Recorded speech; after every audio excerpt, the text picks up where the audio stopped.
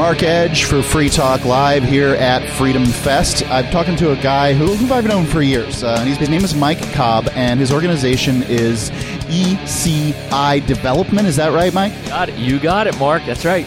So tell me what ECI does, because I know, but my listeners don't. We deliver inspired lifestyles for adventurous souls, and we do that throughout Latin America, now Europe. We just picked up a villa in the Azores, Portugal, last week, so we're brand new in Europe, which is very exciting.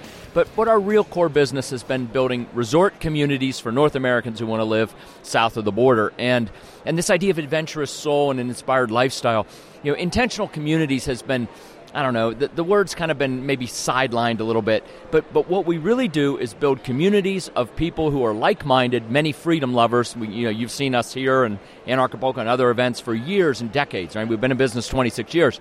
And so we've really been able to build communities of similar-minded folks, freedom-oriented communities in Latin America, and it's wonderful.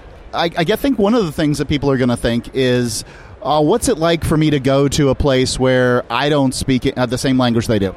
Well, good question. There are a couple countries in the Caribbean and Central America that are English-speaking, which are easy. I always say that Belize is actually the easiest first step for many people going south of the border because English is the official language. All the contracts are legal in English. It's common law, so it's very familiar. Some of the Caribbean islands as well. But when you move into Mexico and the Latin part of Latin America, now you're into Spanish, you're into legal documents in Spanish, you're into civil law, which is a little bit unfamiliar.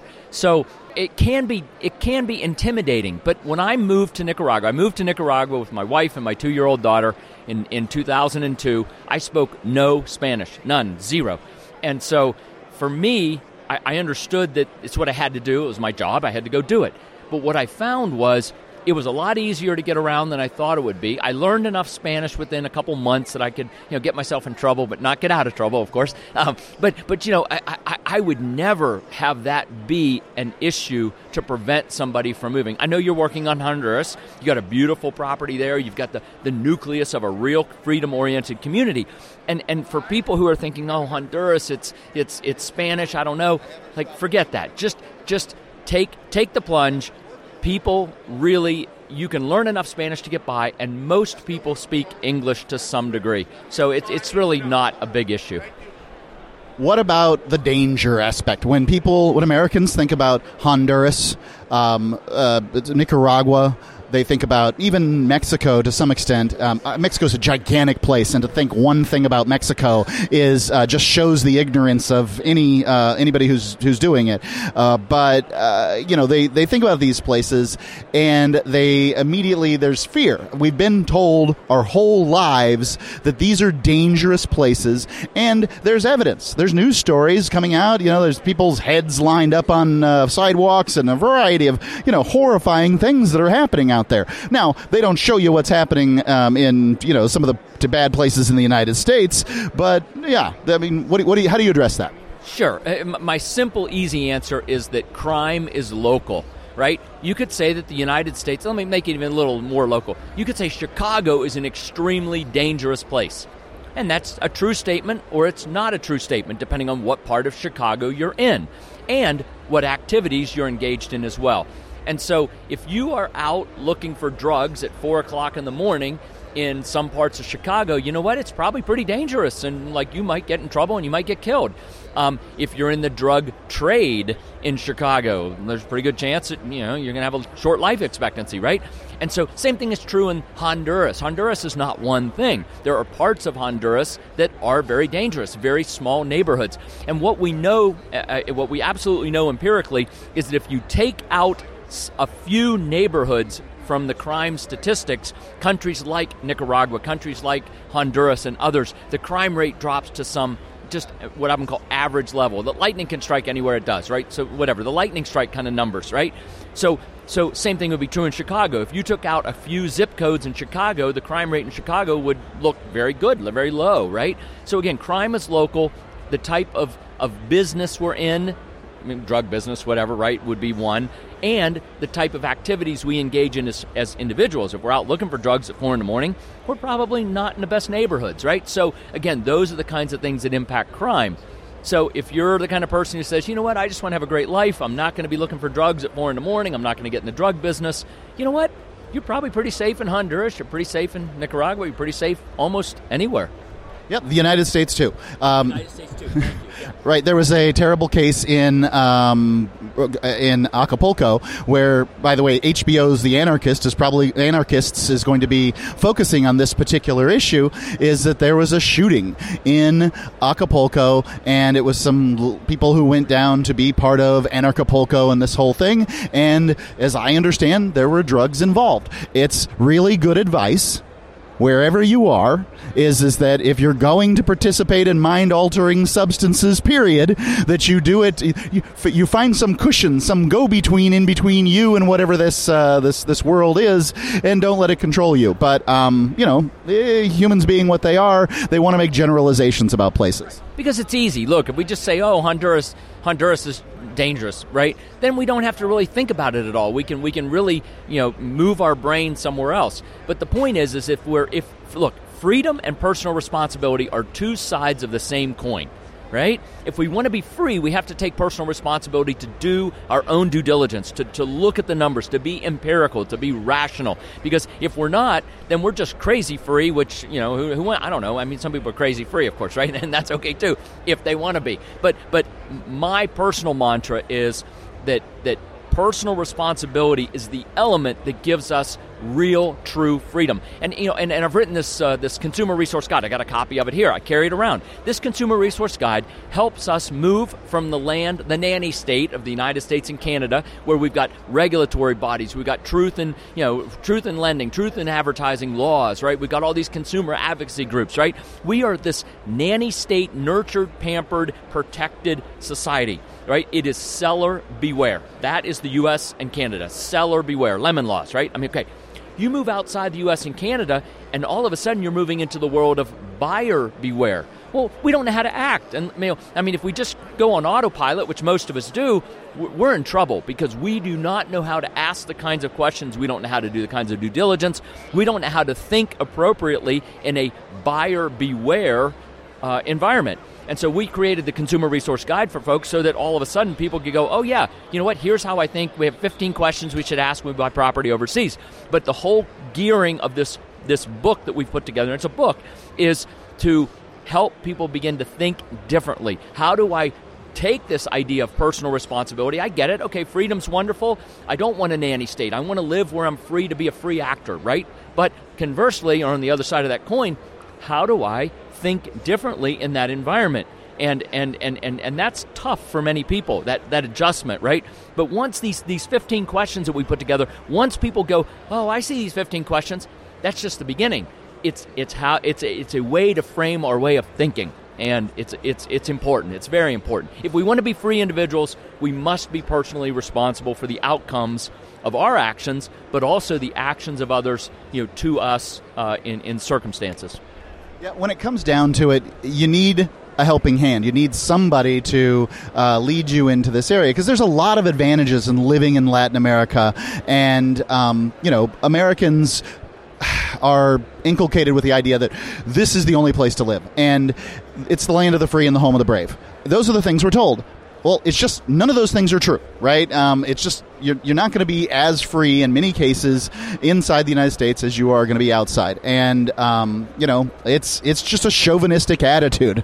So, but you do need help. I mean, there's a lot of people who've had bad experiences going down to Latin America, and for very good reason. They're like, I'm never going to do it again. Well, that's because you tried something one time, and your mistake was costly, and you're not going to use the information that you've learned in order to solve the problem. And I get it, but you help people not make those first bad, costly mistakes. What we say is we help people get it right the first time. How do they get a hold of you? Easy. Send us an email, info@ecidevelopment.com. Write in the subject line, Free Talk Live, Mark Edge, whatever you want to write, and then Consumer Guide. Right? I want to know that folks were listening to this podcast, this radio program. Again, Free Talk in the subject line, Consumer Guide. The email is info@ecidevelopment.com. We will send you the download to the Consumer Resource Guide. It's a free resource. It will help you get it right the first time.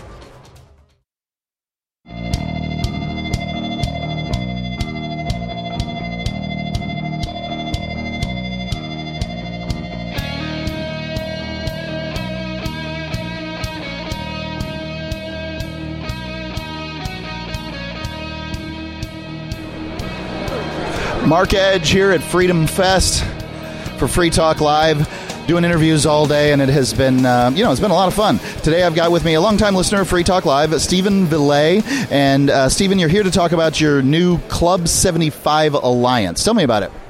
Hi, yes.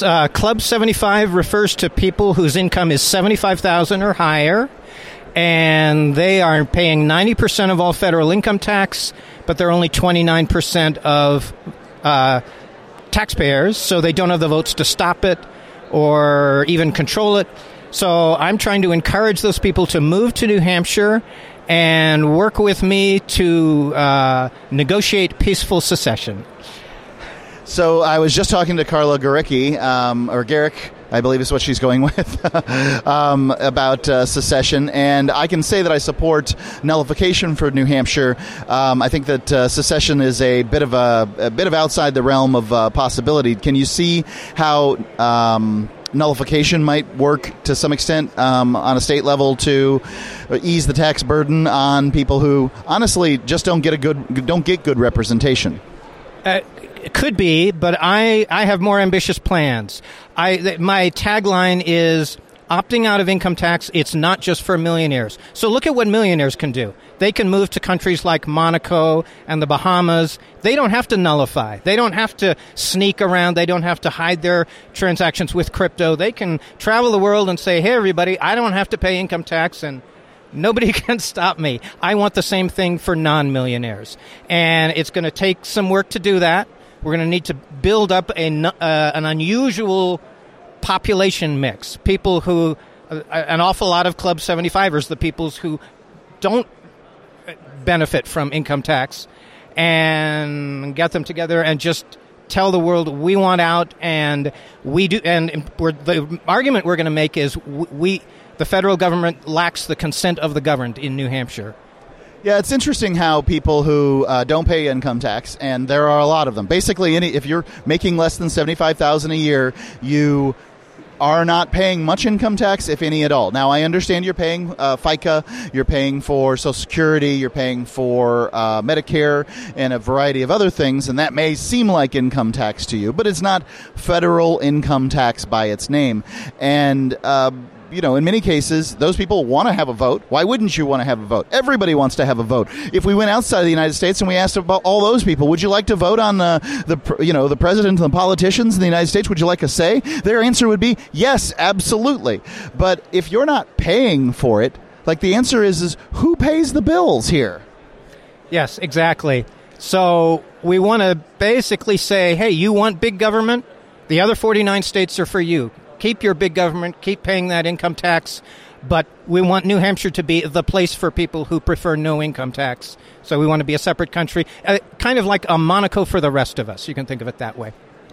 Yeah, Monaco's an interesting case, and the Monegasque, the people who are from there, and it's very difficult. I mean, you have a kid outside of Monaco, even if you're Monegasque, and you better make sure you fill out your paperwork. But the Monegasque, they live a life of complete pampered ease. They're cradle to grave, taken care of by the state. There's just very, very few of them. Now they let anybody else come in there, and the tax burden's quite low. But those people basically fund. Gambling and a variety of other things fund the lifestyle of the Monegasque. Yes. The other thing to keep in mind about Monaco is if you want to move there, you pretty much have to be a millionaire. The actual rule is you need to deposit 500,000 euros in a Monaco bank. So if you can do that, you pretty much have to be a millionaire. So we want to make that same no income tax freedom available to non-millionaires. There's some old joke on the internet where they talk about 10 people going to a bar and having dinner and drinks, and the bar tab coming back, and they split up the bar tab the way that they split up United States federal income, and basically one guy pays almost the entire bar tab. So if you're in the top 10% of earners, and I presume that's about where 75,000 people, people who make $75,000 a year are, if you're in the top 10%, you're paying for 90% of the federal income tax, which is a large portion of the federal budget. Right. Yeah, actually, it works out to 29%, but you're right. It is 90% of federal income tax. one of our characters in the video that we have is a woman named Alice. She's an investor, and she's making $5.5 million or so a year. So she's in the top 0.03% of taxpayers, but that group is paying 13% of all federal income tax. So gives you an idea of how lopsided things are. Yeah, it's very, very lopsided when it happens. So where can people find out more? Club75alliance.com. Yeah, I think it's exciting, and I hope you can get these people together. There should be a tax union for these kind of people, and I think it's just, I have a family, right? And in my family, the way we used to run things is we've got two adults that make decisions. We talk to the kid about what it is he'd like to see and what he'd like to do. But I gotta say his decision making was disproportionately decided around Legos and candy. These aren't good things to be making decisions on. Would you like to brush your teeth now, or would you like some candy? Well, these are bad decisions. And so when you go ask people who only benefit from a government program and never have to pay for it, what they think about that government program, they may think it's inefficient. They may be upset about the service, but they certainly don't want to do away with it because they like the free money. Exactly. Yes. So we want the rest of the 49 states should go doing that, keep doing that thing, and we want New Hampshire to be the place for people who don't want income tax. Yeah, so ultimately, with when you have irresponsibility, you're going to have people acting in an irresponsible fashion. And what we've been taught, we know the government's inefficient. We know that most of the taxes that are paid never trickle down to the individuals that they're supposed to trickle down to. Oh, the poor, the old, the children. There's these huge bureaucracies. The money's wasted, disappears. Joe Biden sends it to Ukraine. Whatever the situation might be, it doesn't make it. And but if you were to ask somebody who has been inculcated with this system for a very long time, would you like 1/10 of the money that we steal from rich people? Remember, rich people are bad. Sure, they make our society run, but they're bad. Yeah, so a big part of the message that I'm trying to get across is rich people are not bad. I mean, we have this, one of the characters, this Alice that I was talking about, we're trying to show that she's not a bad, evil person for wanting to save money. In fact, she's very generous, and so we're showing that even a very generous person has a reason to want to opt out of income tax. And so you can find more out about Alice, too, at club75alliance.com. Yes, exactly. Right now it's under construction, but you can see a video. It's about 45 minutes long that explains pretty much everything I've been discussing. Right, so it's club75alliance.com. Steve Villay, I really appreciate your time here. club75alliance.com.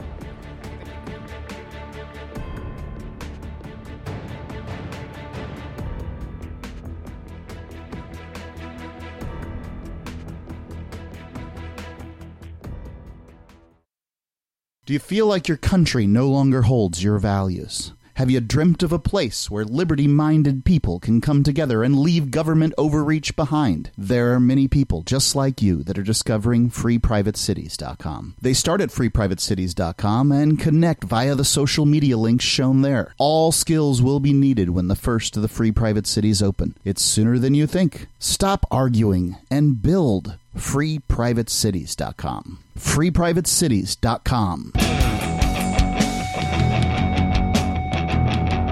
Mark Edge for Free Talk Live, coming to you from Freedom Fest, and I'm doing a bunch of recorded interviews here. I grabbed Mindy Geyer from the Entrust Group because I think that this is something that's important for all Americans to understand. We've all got to save for retirement. The government, Social Security, is not going to save you. You're going to be eating Alpo and living in the hood if you trust the government to handle your retirement. So IRAs are important. And what the Entrust Group does is give you the ability to invest in just about anything. Mindy, tell me about it. Yes, thank you, Mark, for having me here today. So the Entrust Group are self-directed IRA record keepers and custodians. And with that, that essentially gives you the ability to invest in all sorts of alternatives, things like real estate or startup companies, any sort of private equity, private debt, cryptocurrencies, precious metals. The spectrum of what you can invest in is actually very broad. The key is that it has to be for investment purposes. And by having an alternative retirement account, this allows you to further diversify your retirement portfolio, which a lot of individuals think that they're stuck in the stock market of stocks, bonds, mutual funds. So this world of alternatives does exist. The key is having your retirement account with a custodian that is willing to hold those types of assets. So your standard custodians like TD Ameritrade, Charles Schwab, they might say they have a self-directed account, but you're still limited to stocks, bonds, mutual funds. The key is having your account with a custodian who holds the alternatives. So that's how you're able to actually invest in the alternative class. So, I mean, obviously it makes sense to have a certain amount of your portfolio in, say stocks, bonds, maybe some real estate, some REITs, who knows what they all are. And we're not trying to give advice here today on what you should do. But, there's probably should be some riskier, investments and some ones that have far less risk. I guess what my question is do you just handle the high risk stuff, or is it that, I have 2 IRAs, one with Schwab, you mentioned, and one with you, or do I have it with you and then you can help me to invest in the stocks and the bonds and that kind of thing? Yep, that's a really great question. So in Trust, we are strictly the record keeper and custodian. So we don't provide any sort of investment advice, tax advice, or legal advice. Now, you asked the question about do we only hold riskier assets or less risky assets? That's completely up to you. You are your own fiduciary of your retirement account.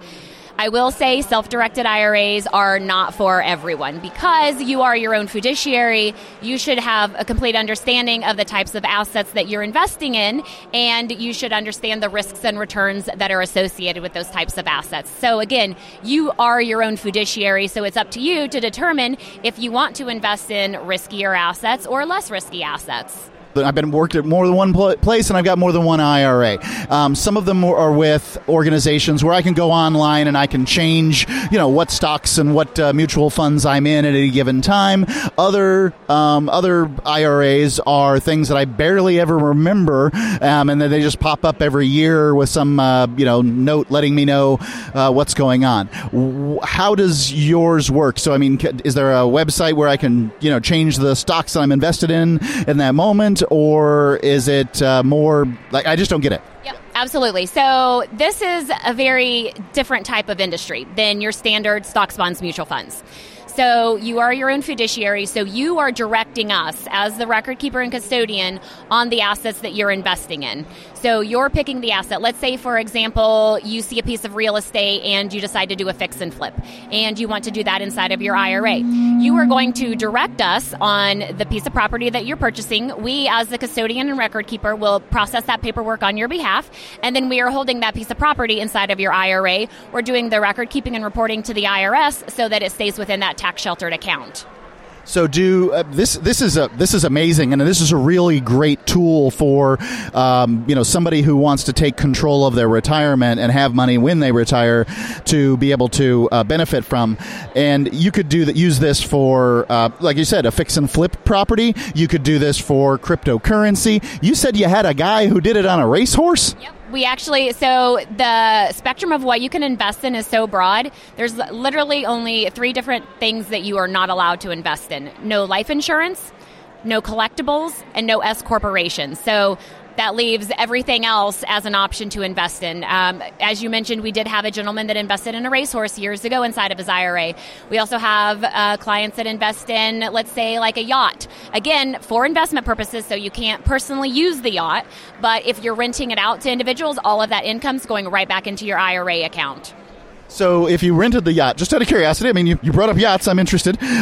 You simply can't go on your own yacht for a trip? I mean, what if I don't have anybody scheduled for this next weekend? It seems like I should, at the very least, be able to rent from myself. Yep, that's a great comment, and I have clients that ask me that all the time.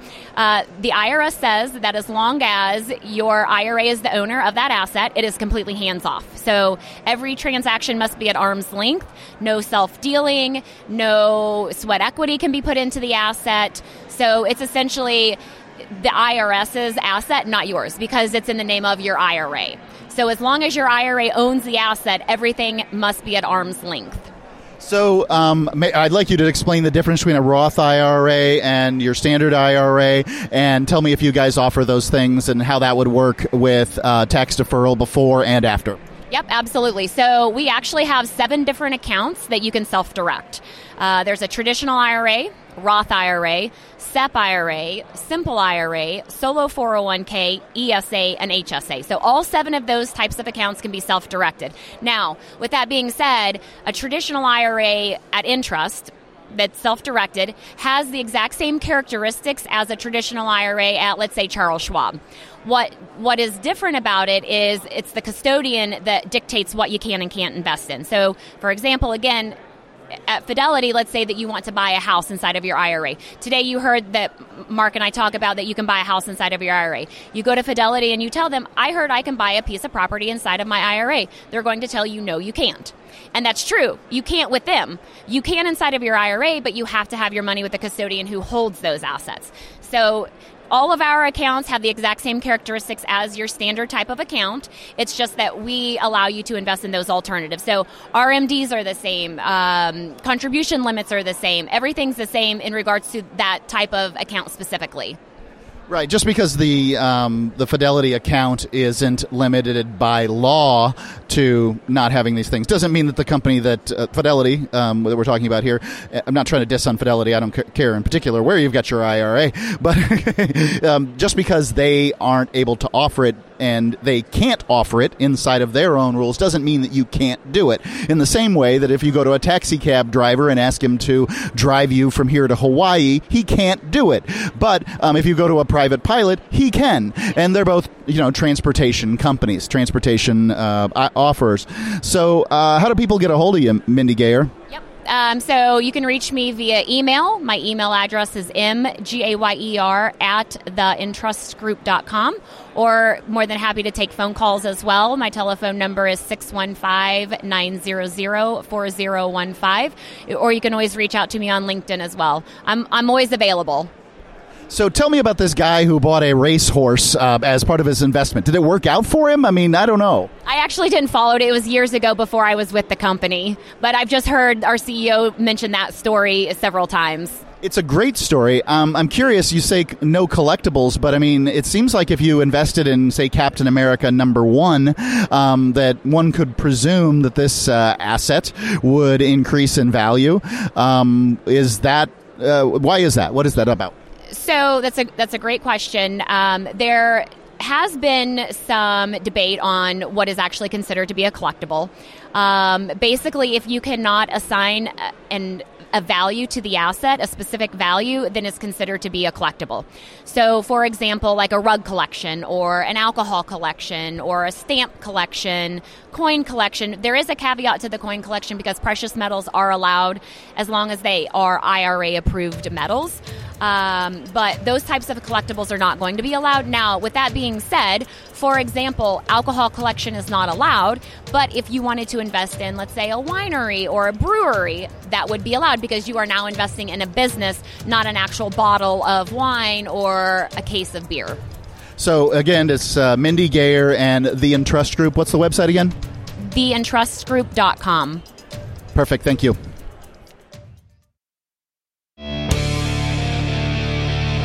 Mark Edge, Free Talk Live here at Freedom Fest. It's been a really great time here and doing lots of interviews. Got with me Stephen Condrella. Stephen, you're from Virtual Interactive Technologies, which is a video game company.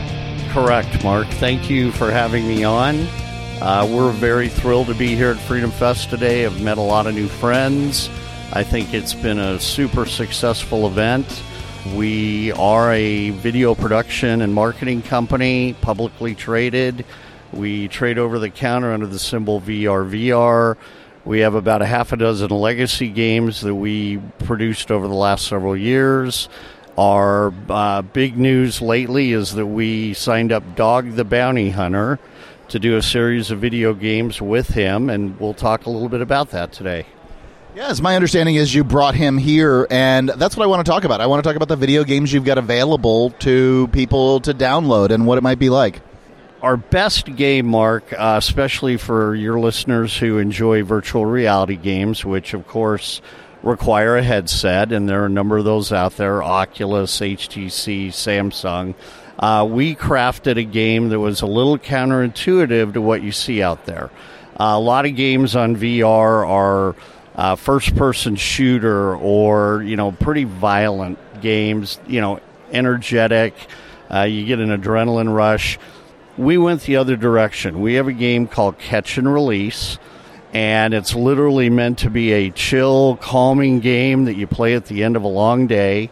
You are literally sitting in a little fishing boat. You've got your radio by your side. You've got your cooler full of beer. You've got your fishing rod. And you literally can fish for different types of fish on this very nice lake and beautiful background. We've got a bear walking around on the hills outside the lake. And you can literally play it for 5 minutes or 5 hours, depending upon how much downtime you're looking for. What kind of fish are you getting in this lake? I mean, you could be very specific, find a region, and then only have the fish that are in that particular region, or you could just say these are the most popular fish that are in freshwater in the United States, or you could just really go crazy and say, you know what, any kind of fish, from whales down to minnows. So in this case, Mark, being really VR right now is still in its infancy. So we went fairly simple with what you suggested as the latter. We took a group of fish, big mouth bass, trout, striped bass, stuff that you would find on a freshwater lake, and that's basically what you're fishing for. We are doing a follow-up series of games to it. The one that looks like it's the front runner, we're going to hopefully be able to do a catch and release Cabo, where you'll literally be down, on your boat outside of Cabo San Lucas, and you're catching, tuna or swordfish or what have you. As many of your listeners probably know, there are some big tournaments that are held down there. You can win millions of dollars if you come in first, and we're looking very seriously at producing that game. The production run on a game, it can take anywhere if you're really got good coding teams and you're really quick and it's a simple game. We can get something out in 90 to 120 days. It's not unusual, though, for a really good game to take a year to code from start to finish. So no way that Cabo game will be out this year, but we think it could be a lot of fun also. Catch and Release is available on the Steam.com platform. That's where pretty much you go to get any of your virtual reality games. They're all played on a computer, so you download it to your computer as opposed to a mobile app that you're going to get on Google or on Apple that you download to your phone. So Catch and Release, it's highly, highly rated on Steam. We're proud of the game. I think it's great. It's all the fun without any of the seasickness. And then you have to touch the disgusting, slimy fish. No, God bless them. It's awesome. Tell me about the Dog the Bounty Hunter game I know the dog was here. I'm just very curious as to what's going on. So Dog is based out of Castle Rock, Colorado. He's, of course, originally from Hawaii. For those who, millions of people who watched his show for 10 years, over 10 years. And we became acquainted with Dog through a mutual friend about a year ago. We thought it would be a really fun, interesting game to replicate what he did in his show. So we're going to do a series of games, and I'll get into that in a moment. But the first primary game, you literally will be Dog, and you'll play this on your phone. It'll be a downloaded mobile app. You'll literally, get in your car. You'll go to, meet the bail bondsman who's got the problem with the guy that didn't show up for his hearing, and Dog needs to go out and collect him. And, then Dog gets the file, and he's got to go talk to, we'll say, the ex-wife or the former business partner or what have you, and try to track down the person that didn't want to show up for court. And it's going to be done with a lot of humor. It's going to be lighthearted. It'll be fun. There'll be a fair amount of action. For those who did watch the show, we're going to do our best to stay true to what happened. You will see episodes in the game that, we're going to pull from some of the things that did happen in the show. So for the avid viewers, they'll see a lot of familiar sights. And we think it's going to be a lot of fun. We're very excited about it. Dog has just been terrific to work with. I can't tell you what a great guy he is. What you see is what you get. He's very compassionate. I was surprised at how well-read he is, but just a great guy to work with. And I think the people that have watched him through all the years really know that. What kind of delivery is there of this video game? I don't know how to say it. I'm not. This isn't my realm. But platform. So it's coming in through Steam. Is Dog coming through Steam? That game will be downloaded through either the Google Play Store or the Apple environment. So you'll download it on your phone. Right now, we anticipate the game will be free to download and play. And, of course, we're probably going to show you an ad every couple minutes that's how we make money.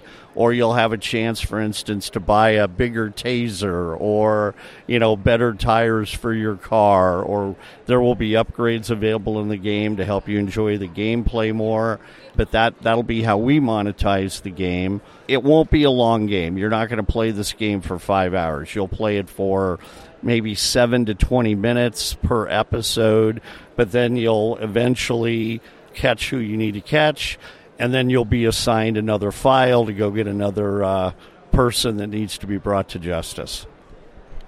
I bet a dog wishes he could catch a bad guy in 7 to 20 minutes, but that's what video games are like, and it sounds like it's going to be a lot of fun, and I'd love to be involved in it. I'd like to be one of the bad guys he catches. That'd be so awesome. Mark, your wish is our command. We'll definitely build you in. Do you have any idea what we're chasing you for? It's got to be some financial crime, or some freedom of speech violation. Something. It'll be fun. Well, maybe we'll make it a freedom of speech violation. That seems to be a popular area these days. So, I think we could get handcuffs on you before the game is over. So. It sounds awesome. I love it. So you guys are here, by the sounds of it, trying to pump your stock. I mean, get people more aware of what's going on with virtual interactive technologies and the games that you bring into market. Nobody else here is doing the same thing. It's always good to be the one guy in the room doing this thing. Tell me more about that. The word pump and stock, we probably could avoid that, but that's okay. So we're actually very pleased with how our stock is traded during this, shall we say, rough market period. We trade right around the $2.50 price. It's traded as low as $1.50, as high as $3.50. Our stock's slowly been going up over the last 90 days. We're very pleased with how that has turned out. And we're out telling the company story. We think we're an interesting investment. Right now, if you want to buy into a gaming company, there are literally a half dozen companies, all of whom are household names. EA, Electronic Arts, Activision, Blizzard. But there are not a lot of small company pure plays, and we're one of maybe a handful. The nice thing is, because these are not high-budget games that we're producing. For instance, the budget on the dog game, marketing all in, we're probably going to invest $500,000 in the first one. You don't need a lot of gameplay to get that money back and make a profit. So, we're highly leveraged towards being profitable, and if we get lucky and we get a home run, I think that would be reflected in the stock price. So that's what we work for every day, and we are very pleased with how things are going. Thank you, Stephen. And it's Virtual Interactive Technologies. And what was the stock symbol? Was it VRVR? It is, Mark, VRVR. We're actually very proud of that symbol. Obviously stands for virtual reality. And, I know a lot of folks aren't familiar with how companies get assigned symbols, but we felt we got pretty lucky with that one. So, again, thank you. Thank you, Stephen. Free Talk Live's video archives have been on LBRY for years. LBRY is an uncensorable, decentralized, blockchain-based media sharing protocol, and we're big fans of it here on Free Talk Live. In 2020, LBRY launched Odysee, a video sharing website to compete with YouTube, and it's really taking off. Now with over 1 million channels, many of whom are disaffected YouTube creators. During YouTube's crackdown for not towing the government line on COVID, the Free Talk Live YouTube channel started receiving strikes and could be completely taken down at any moment. Thankfully, Odysee started offering live streaming, so we're now streaming live every night and posting our video archives permanently to Odysee. You can watch live or anytime on our Odysee channel by visiting video.freetalklive.com. If you want to go all in, download the desktop app at lbry.com, and then every video archive you watch, you'll help seed and keep it online forever. At minimum, we ask you visit video.freetalklive.com and follow us on Odysee today. video.freetalklive.com.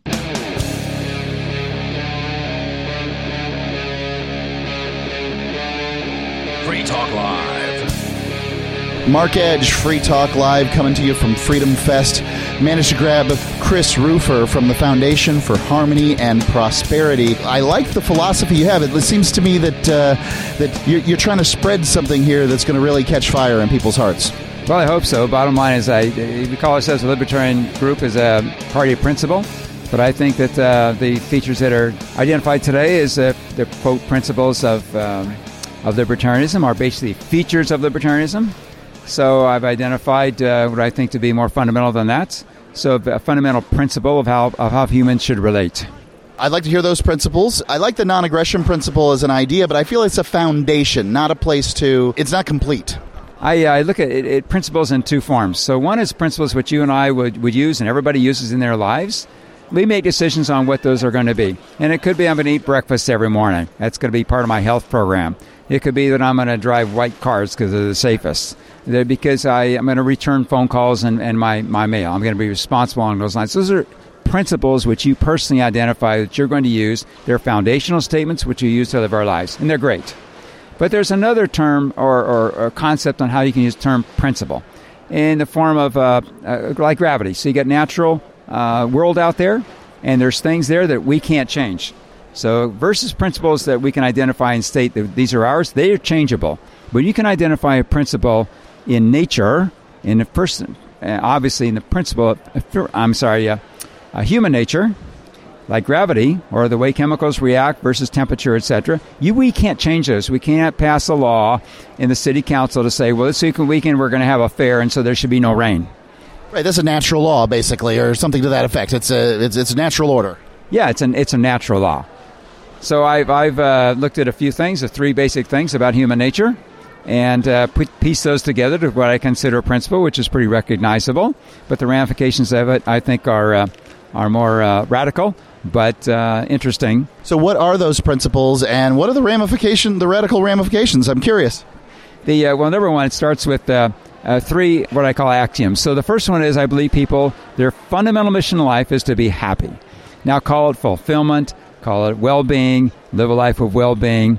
But it's principally, I just say happiness as a term. It's not a giddy kind of thing, but a lifelong feeling of satisfaction. That's what people want. I 100% agree. The focus of Free Talk Live for 20 years has been liberty, but I'm coming to the conclusion that you must pursue happiness at the same time. We're only here for a short period of time, and if you're not happy, then what? Well, it's all about happiness. What are we here for? What are we doing? Why do we have bacon versus toast at breakfast? Or why do we have cereal versus eggs? We do every single thing in our lives, what glasses we choose, what clothes we wear, to bring us a little bit more happiness. At least our drive is to do that. Always doesn't end up that way, but our drive is to be happy. And I think it's universal among human beings and even sentient animals and whatnot. So the next axiom to drive a principle, now you get into social philosophy, basically what principles can we use, what characteristics of humanity can we identify that affect each other, that will affect our happiness. So two things. So you got what can one person do vis-a-vis another person. So one thing you can do to another person is physically harm them. I mean, you physically touch them, right, in a way that you intend to harm them.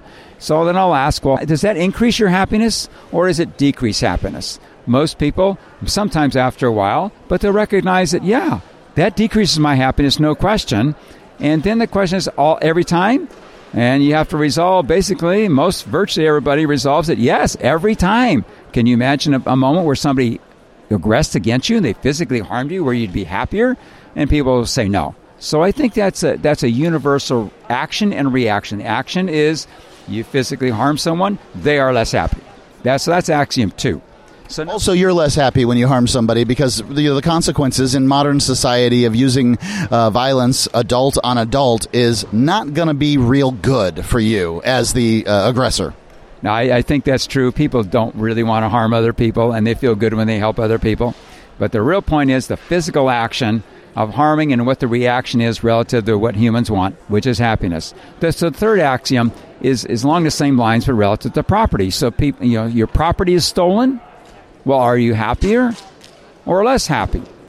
People are less happy when their property is stolen. So then the question, well, how can you give me an example of when you are happier when somebody's stolen? Well, then you can get, all right, well, my daughter says, well, there's this junk in the garage that I really didn't want, but they stole it, so I was happier. Well, come on. That really wasn't your property to speak of in a sense, but I think people know what I mean. So that's the third axiom. I think it'd be rare that one is robbed, burglarized, stolen from, or whatever the terminology is, and then they're going to be happy. But I get it. There are some things in my life that probably should just go. Yes, but the definition of property, we can argue all over the place to some degree, but stuff you really don't want is probably not what you really consider your property. But anyway, so you have these three characteristics or three things we can observe in humanity, and they're really ingrained in us biologically, if you want to get that deep to it. So we want to be happy from a social relationship, other people. We decrease their happiness if we physically harm them. We decrease their happiness if we steal their property. The point is, it's a principle, and it's a principle of human nature, and you can't change it. So this principle works every single time. It's like gravity, you can't change it. So once you can get to and understand what I mean by principle, in a sense that when you can identify something that's hardcore, it's hardwired in nature, you can't change it. Yeah, I think that's true. You cannot change that. So what is the Foundation for Harmony and Prosperity doing to bring this revelation of yours forward? I think you're accurate. Libertarians have been doing a lot in the sphere of politics, and that this is something one can implement in your life. You can be happier now. Yeah, I think it pertains to your personal life in one way. But the radical part about it, what it shows, I believe that as a principle that's really founded in nature, is that when you look then at and that's a social philosophy, it's how we should work together. And that's how we do work together. Everybody has those principles in their personal life, or they wouldn't have friends if you go around harming other people. So we have to live by those principles. The difference now is you get to this concept of government and coercion, and ask yourself what law the government passes is not backed up with a gun or the threat of it. Well, it's hard to think of any. So when you recognize that the concept of government is the use of force to get things from other people or to get people to do things we want them to do, when you can equate that carefully, and one can clearly, well, how much government do we want? You want zero, back to the zero. You want zero coercion in your life. So it just resolves that we shouldn't be having government. We should be relying on ourselves. So the philosophy of human respect, which the Foundation promotes. So what's the Foundation doing to advance prosperity in that way? Like, are you working? I just don't know. What are you working with? How are you making it happen? It's probably me constraining things. I'm a bit of a perfectionist, so I do the writing. It's advancing things for whatever we can. So we're coming up with things. We're young. So we got a crew of great folks that are working on these things at a booth here at Freedom Fest. So it's a start. So it's advancing philosophy. So how do you communicate? So it's communicating through different ways that we can think we can communicate. So whether that's through social media or visits and visits with people one-on-one, it's whatever we can do to communicate the philosophy as other people communicate the philosophy. So I remember, it's probably been 5 years now, kind of swept through my little corner of the libertarian universe was something called nonviolent communication. And I think that this is kind of something similar in so much as it's a education organization to teach people how to communicate with other people, how to interact with other people. And it was really exciting there for a little while. I felt like nonviolent communication was made by somebody who perhaps didn't entirely share my belief system, but you do. I mean, there's ramifications to this that are more than just there really shouldn't be others' government. So it's a governance system that you have the opportunity to do what you want in life, but you're constrained by these morals of not using physical force and stealing property. So it's a governance system. I mean, how do birds and squirrels live out there without government? They seem to do quite well. It's just amazing, and it's just silly. I remember just growing up, and a lot of boys in my neighborhood. I had 0 girls, but mom get out of the house, and we find each other, kids, and we play basketball or ride around together and play games and whatnot.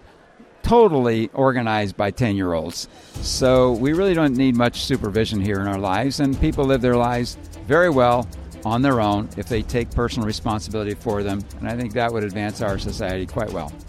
Chris Rufer, Foundation for Harmony and Prosperity. How can people find out more? We got a website, and it's harmonyprosperity.org. But there's not a lot on there. We're figuring out how to do things. We also, with us, we co-work with the Advocates for Self-Government. Thank you very much. Thank you.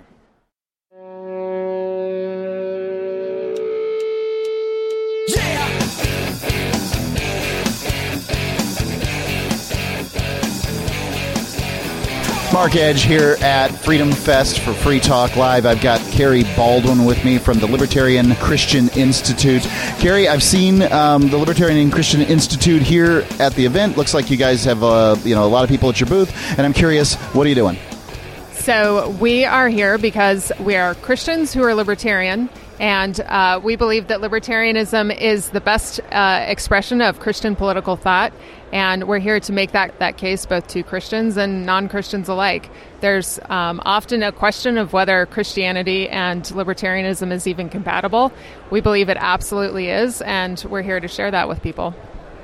I've had this experience being in the movement for 20 years. I can say that there are plenty of Christians that I've met, and they're great Christians, and they're working hard to do that sort of thing. At the same time, there's a no gods, no king kind of idea that seems to permeate libertarianism. And to me, they're separate things. I mean, obviously, it seems clear to me that a creator created us to wish to have freedom, and that one can only rule through just means. I'm curious where you guys stand and what your foundational literature's like. Yeah, well, we hold to the principle of self-ownership. When we talk about that in terms of our Christian faith, we call it a self-stewardship, that God gave us that stewardship over our own bodies. That's not something that anybody else has any control over. So in relation to others, we own ourselves. In relation to God, we are stewards of ourselves. And this is all basic, founded in Scripture.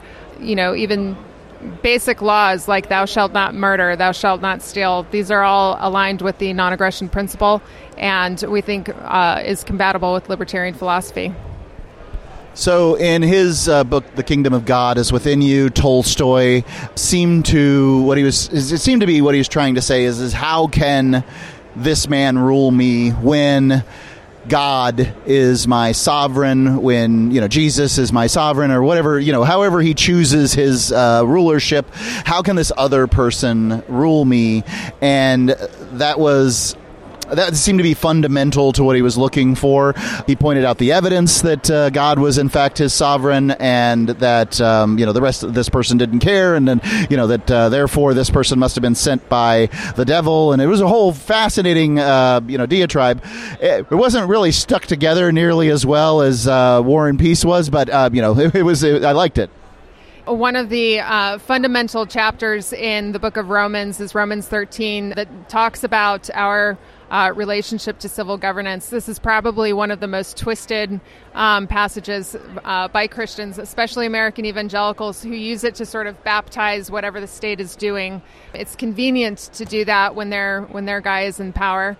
We hold that Romans 13 is actually a prescriptive view. In other words, it's prescribing what good civil governance looks like. It's not describing what the state is doing. And so we're able to draw distinctions between what good civil governance is and what bad civil governance is. So we would hold that God ordains good civil governance, and that's to punish those who violate rights, but that it doesn't mean that whatever the state says, whatever the state claims authority over, that they have a legitimate authority to claim that.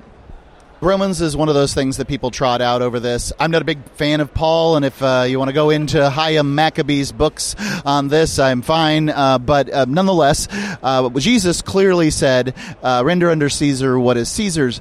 And the question I have regarding this, right, is so Benjamin Franklin sits on a $100 bill, and Benjamin Franklin's dead.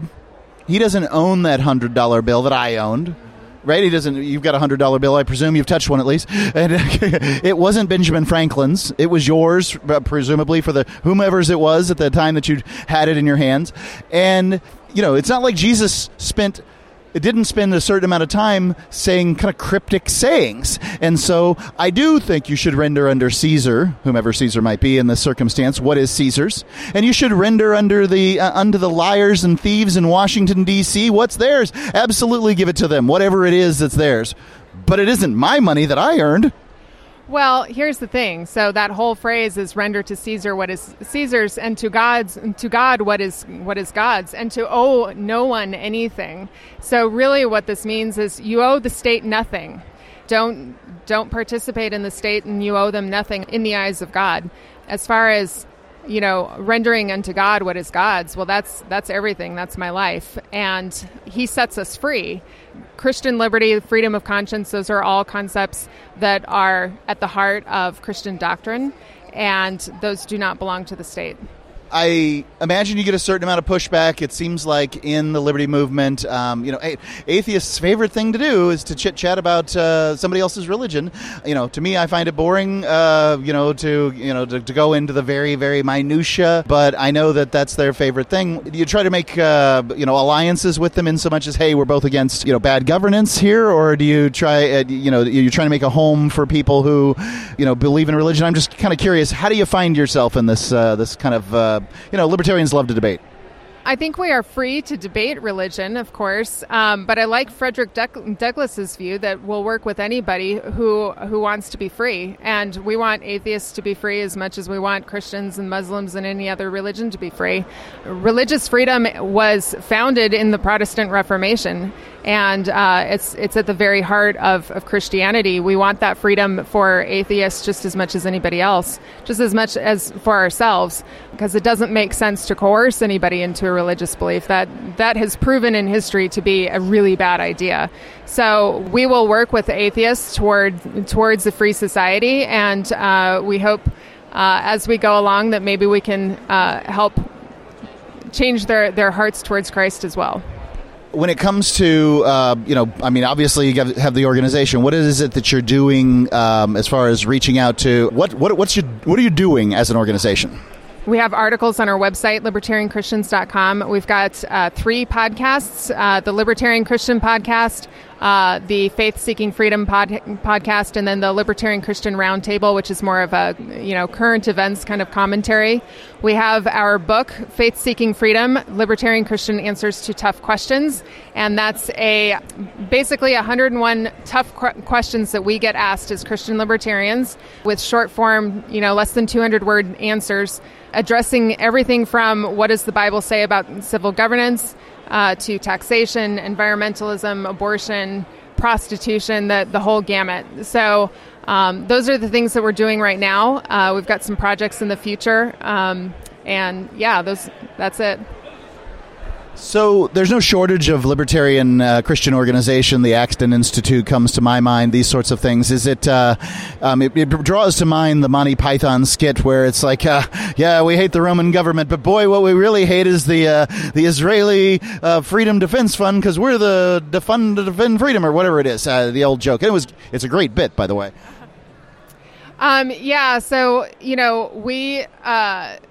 We hold to a non-interventionist foreign policy. We don't believe in giving foreign aid to anybody, Israel included. That's not an issue. We do see the Acton Institute as an ally with, similar to our own mission. Very good. Tell people how they can get a hold of you.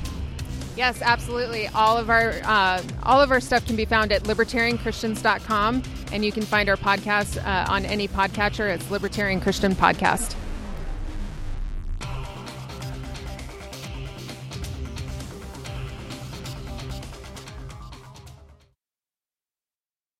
Join liberty-minded voluntarists, anarchists, and libertarians from June 15th through the 18th for the 7th annual Fork Fest at Rogers Campground in the beautiful White Mountains of New Hampshire. Fork Fest is a fork of the Porcupine Freedom Festival, which sold out in 2022. For 2023, we're going back to where it all started, the weekend before PorcFest. ForkFest is decentralized, which means that there's no ticket cost and no one is in charge.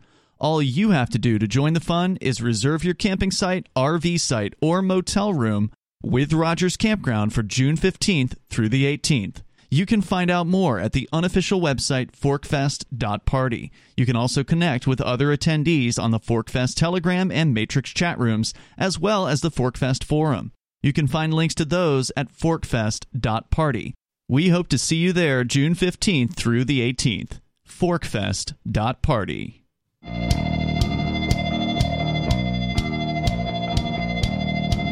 Mark Edge here at Freedom Fest. I have with me Luke Livingston from Innovation Race, which is a movie that's here at the Anthem Film Festival.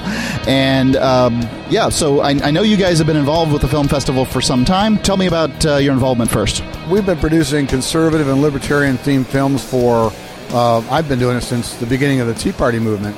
But here at Anthem, our first entry was Invalidated, which is a prequel to Innovation Race, which is the film we're screening here now. Invalidated was a story of an inventor who had his property infringed upon by another company and had his IP stolen, despite the fact he had a patent, and his patent didn't provide him any protection. Remember, you know those water balloons, when you go to Walmart, they have like 50 water balloons you put in the end of a hose, and you fill them up? Those things look so exciting to me. I know that my son had some when he was little for a brief period of time, but yeah, I mean, they're so neat. Yeah, it's called Bunch of Balloons. Well, he invented this thing and then put it on Kickstarter, and it made $1 million in like 2 days. And someone ordered one from Kickstarter, painted it a different color, and started selling it and putting it on TV. And even though his idea was patented. So it's his personal journey to save his invention. And it takes him to Washington, D.C., where he learns that the laws had been changed to weaken the rights of inventors so that big tech can poach content and use predatory infringement of ideas to get to market fast with their tech ideas. So that's what that film talked about. It's a heart-wrenching story. But during that film, we realized, wow, there's a national security implication to the weakening of our patent system. What does it mean if our intellectual property rights here in America are being corrupted and weakened by the big guys? You know, keeping the ladder down for the little guy, or keeping it up for the little guy so he can't climb up. What does that mean for us? So that's what Innovation Race is about. We still talk about the patent system and problems there, but we talk, hey, what does that mean for America's security? America's future of being an innovative leader? You know, China's threatening our position as an innovative leader. How are they doing that? Well, they're working on ways to help weaken our patent system, and big tech is letting them get away with it. Why are they letting us getting away with it? If big tech has the control over the intellectual property, and so that the little guy doesn't have control anymore, why are they doing it? Well, by weakening our intellectual property system, all right, and China is at the same time seeing what worked for us for over 240 years. Reverse engineering things. I mean, it's pretty obvious what they're doing. They're the ones who build it. Right. Well, that's it. Let me just get to this, okay? It's basically China is moving from infringement and stealing ideas and copying ideas to innovation and owning the ideas that they're manufacturing. They want to control and governance of intellectual property law in America. All right? So if we are allowing big tech to weaken our patent system and make it hard for the little guy to the point where people are just hiding their ideas as trade secrets rather than publishing them where we can build upon innovation, right? China's seeing that and going, whoa, they're weakening their patent system. But what worked? Let's take what worked, and they started doing that years ago, and they're building a strong IP system in China. So we're finding inventors moving from the U.S. and abandoning our patent system and going there to patent in China. So this is happening now? Yes. That is a fascinating stuff. Yeah. So, as a matter of fact, in the film we reveal that in 2019, China had more patents in the world than America for the first time. America was always number one. But since legislation was passed in 2010 to weaken our patent system, China's been able to take advantage of our weakening position to get more patents. And a lot of those patents are actually American patents that are filed in China, American inventors. So there are American inventors that are going to China for whatever reason to use their patent system, and somehow we're losing. The United States. The United States is losing its position as has been up to this point the global clearinghouse for patents and intellectual property. Right, because our patent system is in our Constitution. It's in Article 1, Section 8. It's not in the Bill of Rights. It's before that. The first time the word right, R-I-G-H-T, is mentioned in the Constitution is protecting the right of inventors. Okay? So, it's important that we focus on this because it's what made America great and it's what provides the American dream. So how can people go see, is it Innovation Race and, what was it? InnovationRaceMovie.com. It is premiering here, or being shown here at the Anthem Film Festival at 8 p.m. on July the 13th. But I think you can go online and see it? Well, you'll be able to see the trailer at that website, InnovationRaceMovie.com. We're just announcing the film here. We're just right now, it's like our official rollout. We have a big premiere in the fall. The film will be available in the fall, either online or in theaters. So what about the prequel? What's that called, and where can people see that? The prequel is called Invalidated, and Invalidated is available on Amazon Prime. So if you have Amazon Prime, you can watch it for free. So let me ask you about that. You're the only person I know that has managed to get a movie on Amazon Prime. I can't say I travel in the movie circles. So what was that like? What was it like, going through that morass of bureaucracy and getting your movie, played there?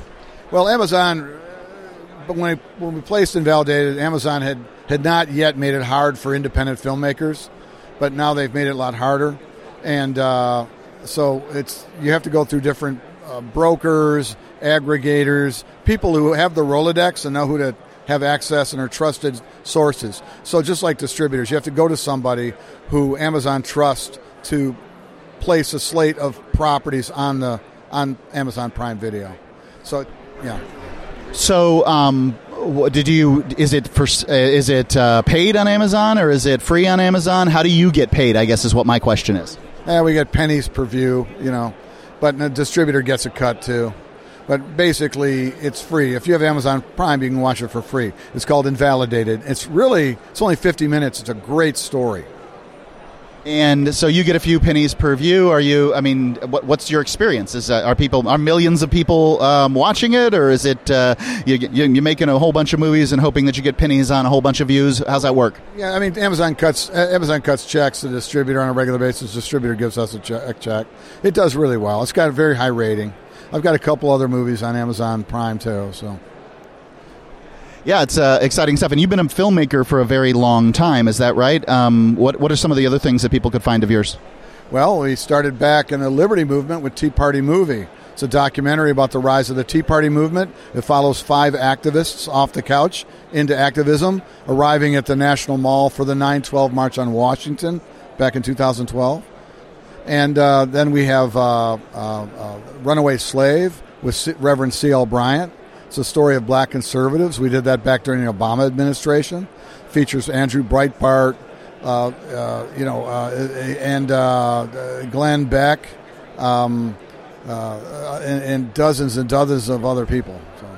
So Runaway Slave, what does that what's that name suggest? Because obviously being a black conservative is difficult. Yeah, we got Thomas Sowell, Elvita King, Star Parker. Herman Cain. There's a lot of black conservatives in it. It's basically the story of black conservatives in 2012, which hasn't changed much since then. But it follows the journey along a new underground railroad. This pastor, who's a former NAACP chapter president named C.L. Bryant, who's pretty famous in conservative movie circles. He's got his own blog and all.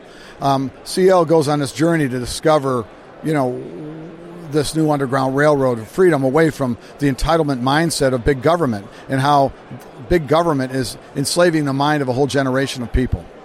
And we talk about Roe versus Wade. We talk about heavy-duty issues, as well that affect the black community. So it's a great documentary, award-winning. It's got 400. It's on Amazon Prime. It's got like 500 comments. They're all like 4.5 stars. Is there one website that you could send people to for sort of a clearinghouse for all your work? Sure. Groundfloorvideo.com. Groundfloorvideo.com. We also have lots of documentaries on YouTube. We've got one about the border, where we traveled along the border, and that's featuring Nick Searcy. Actor Nick Searcy hosts that. We've got one on Obamacare, right? We have one on socialism. Groundfloorvideo.com? That's correct. Groundfloorvideo.com. Thank you.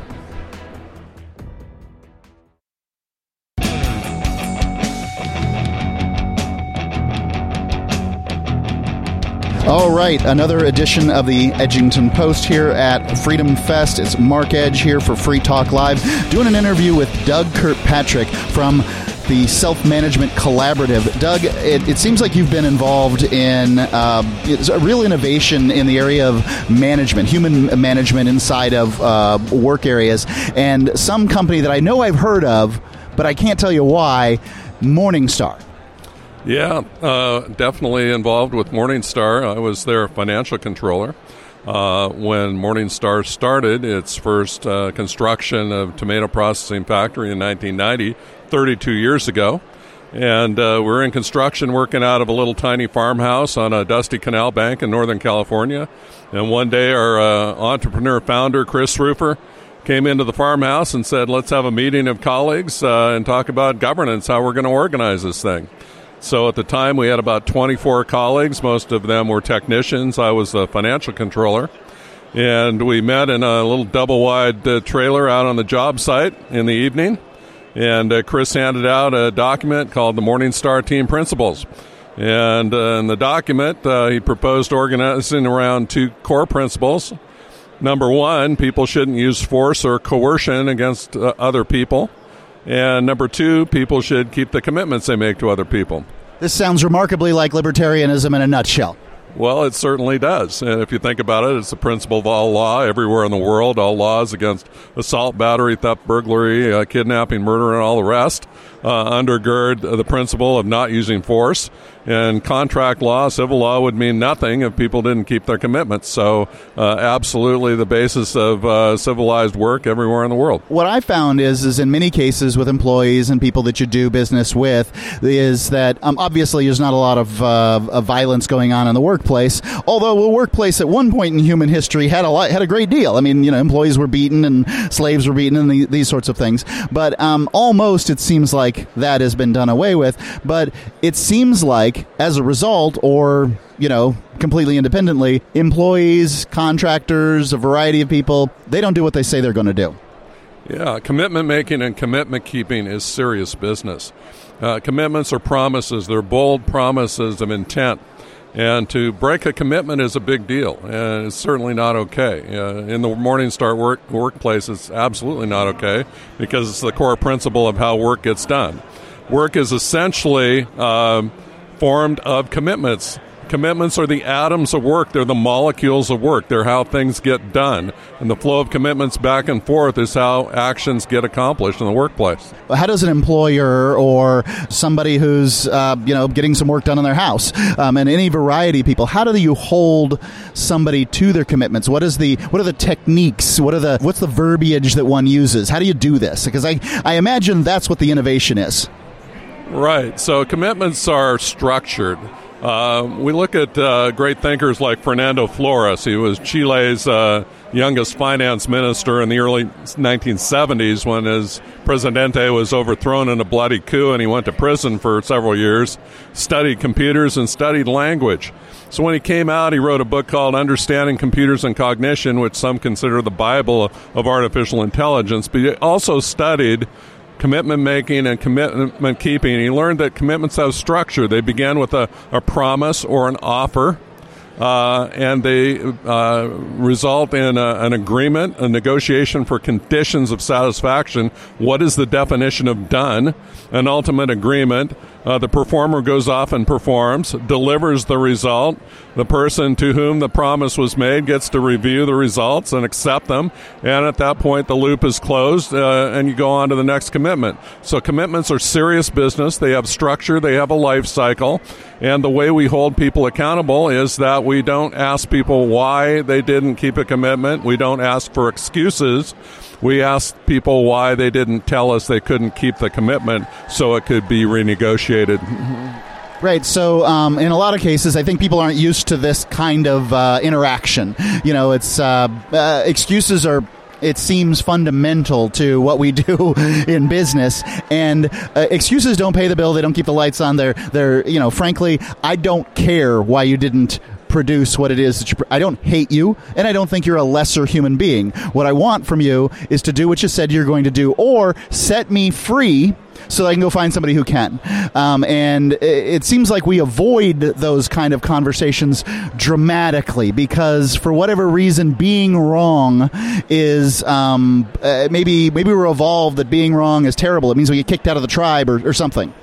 Yeah, and avoiding those conversations comes at a great cost, because these conversations should be held at the level of trust. Fred Kaufman wrote a book, Conscious Business, and these conversations too often take place at the level of transaction. Why didn't you keep the commitment? Then you listen to a list of excuses, and then you decide which ones make sense, and nothing gets resolved.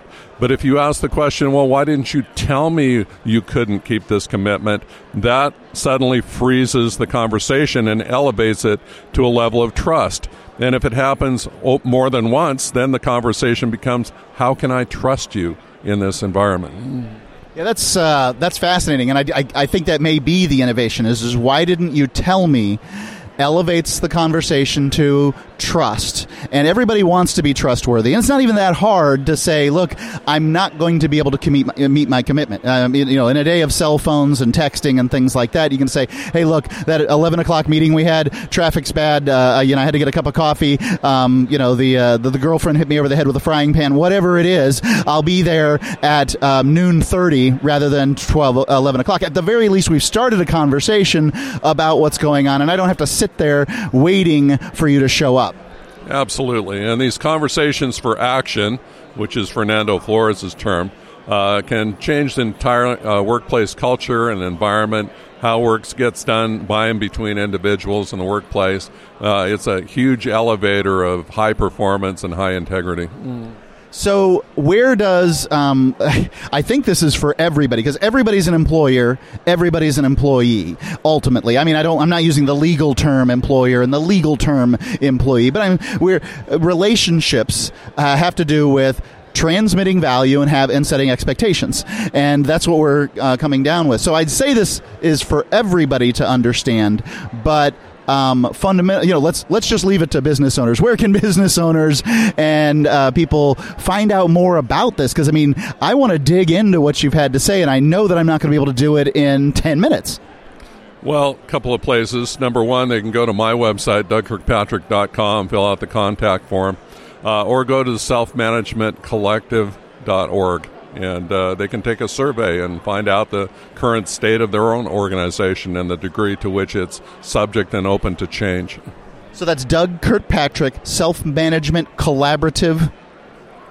Two websites. The first one, DougKirkPatrick.com, my personal website, which has a contact form, or they could go to selfmanagementcollective.org.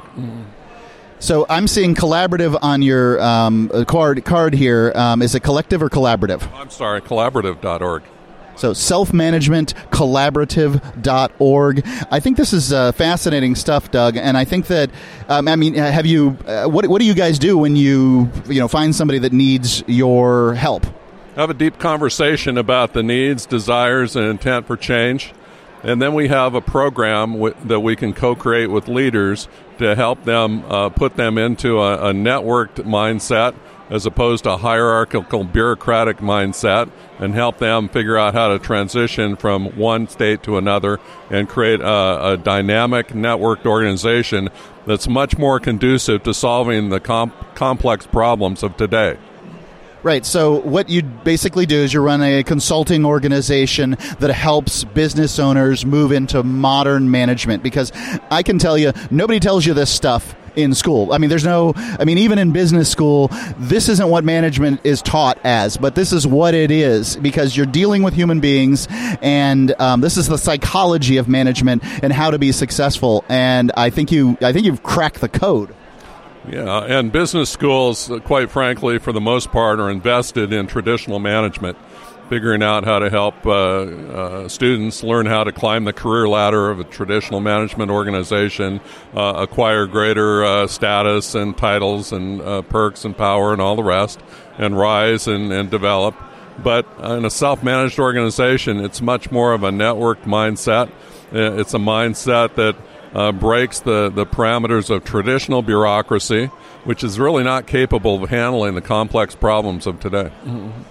So do you find that there's some employees that just aren't cut out for this kind of management? Well, some employees may not gravitate toward a self-managed organization, primarily because there's no place to hide, because people are making commitments and they are accountable for the commitments and will be held accountable to those. However, it's a voluntary association, and so if two people in a self-managed organization decide to create a tiny hierarchy because one prefers to be told what to do, that's perfectly okay. It's because of the voluntariness of the association. It's DougKirkpatrick.com, selfmanagementcollaborative.org.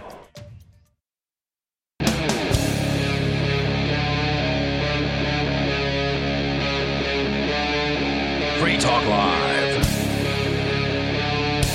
I am coming to you live from Freedom Fest for Free Talk Live. It's me, Mark Edge, and I'm here with Reed Coverdale, the host of Naturalist Capitalist. Reed, thanks for coming on the show. Thanks for having me on. So tell me, what is the podcast, Naturalist Capitalist? What do you guys do over there? Yeah, so I've been doing it for about 2 years, and the premise of the podcast is that all of the biggest problems in our world are created by people claiming to try to rectify natural inconsistencies or natural wrongs that they don't like. And I don't think that's what their goal actually is, but it's what they always say they're going to do. So with the economy, they say they're trying to avoid recessions by pumping trillions of dollars. With quantitative easing, with wars overseas, they claim they're trying to promote democracy and freedom around the world. With COVID, they claimed they were trying to contain the spread and trying to stop the disease from going nuclear and all over the place. And then obviously the reverse of all these things ends up being true. Like I said, I think they have more nefarious goals, but that's always the premise that they have, is that they're trying to fix these natural problems.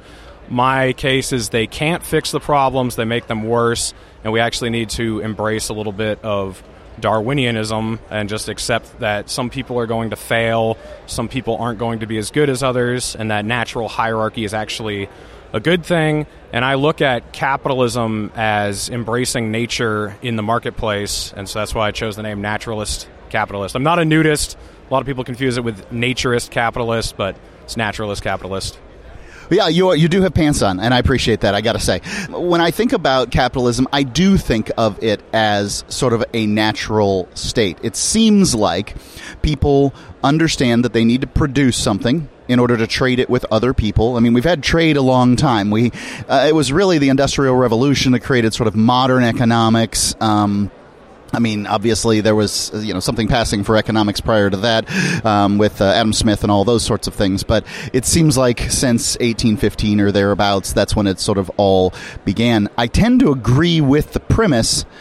I will say that when it comes to COVID, I don't consider it natural. I consider it lab-made in all likelihood. Not released maliciously, necessarily. Like, whoops, we weaponized the common cold, as opposed to, we've weaponized the common cold. But that's just a theory. At this point, probably won't find that out for another 50 years. So, you've been doing this podcast for 2 years.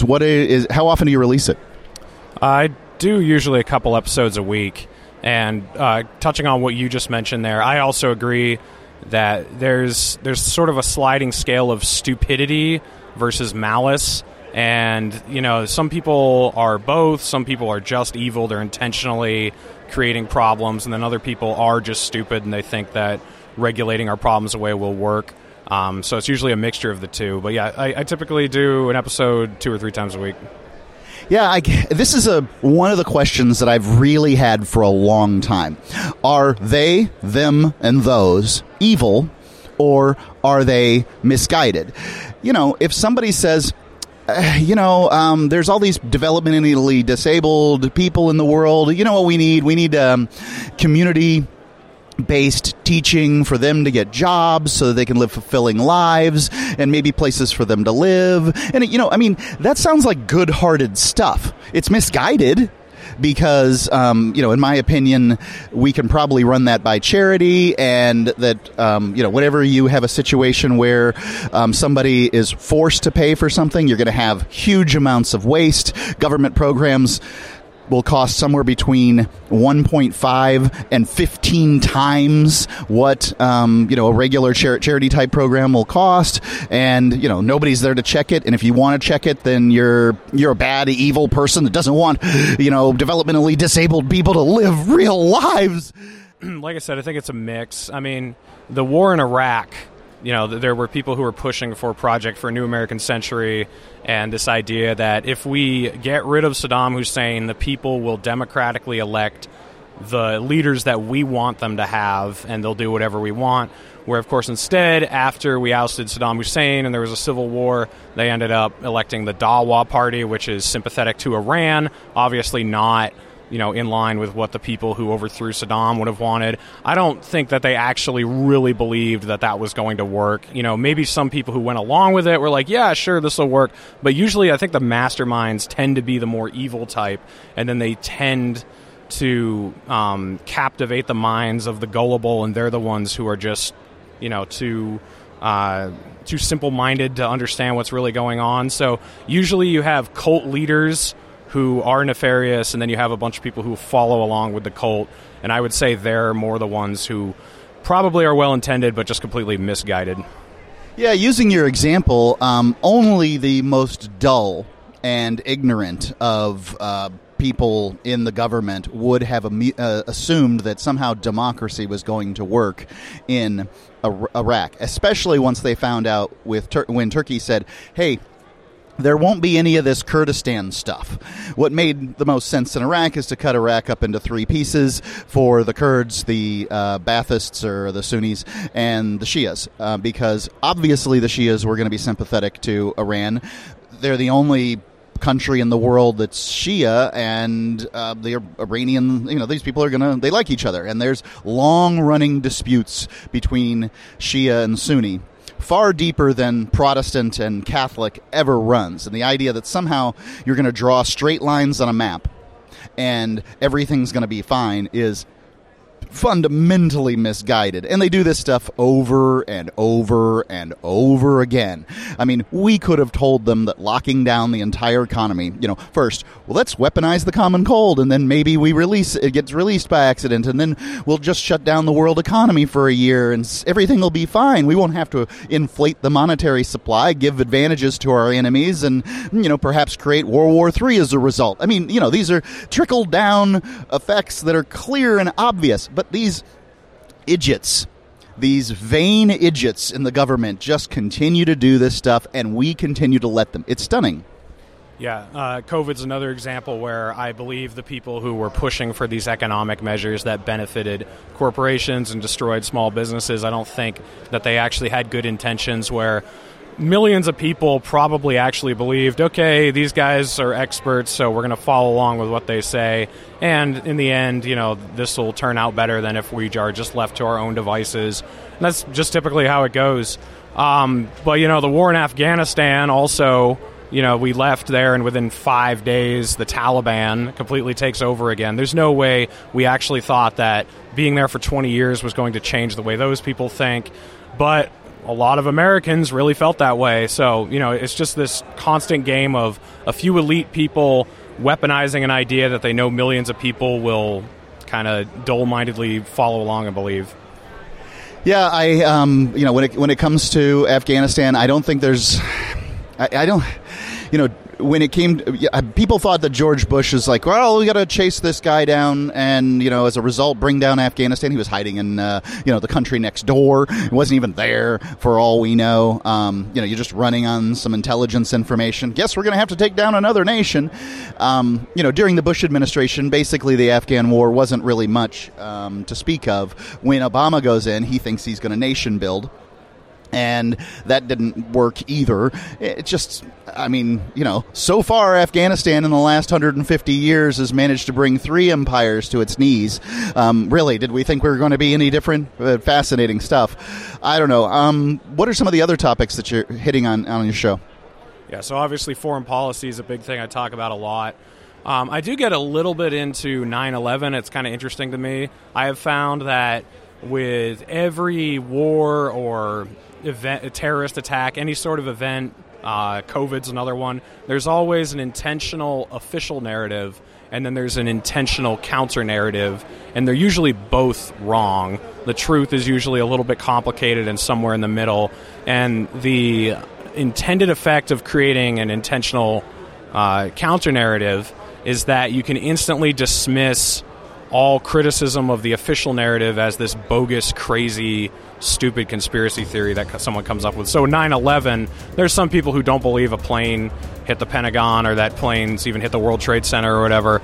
And if you have any questions... I don't mean to stop you, but can you give the website real quick for people to find your podcast? Yeah, if you just go to YouTube and type in Naturalist Capitalist, you'll find me there, and I'm on Spotify and Apple Podcasts too. Thanks for being on the show. Really appreciate it, Reed. That's Reed Coverdale, Naturalist Capitalist.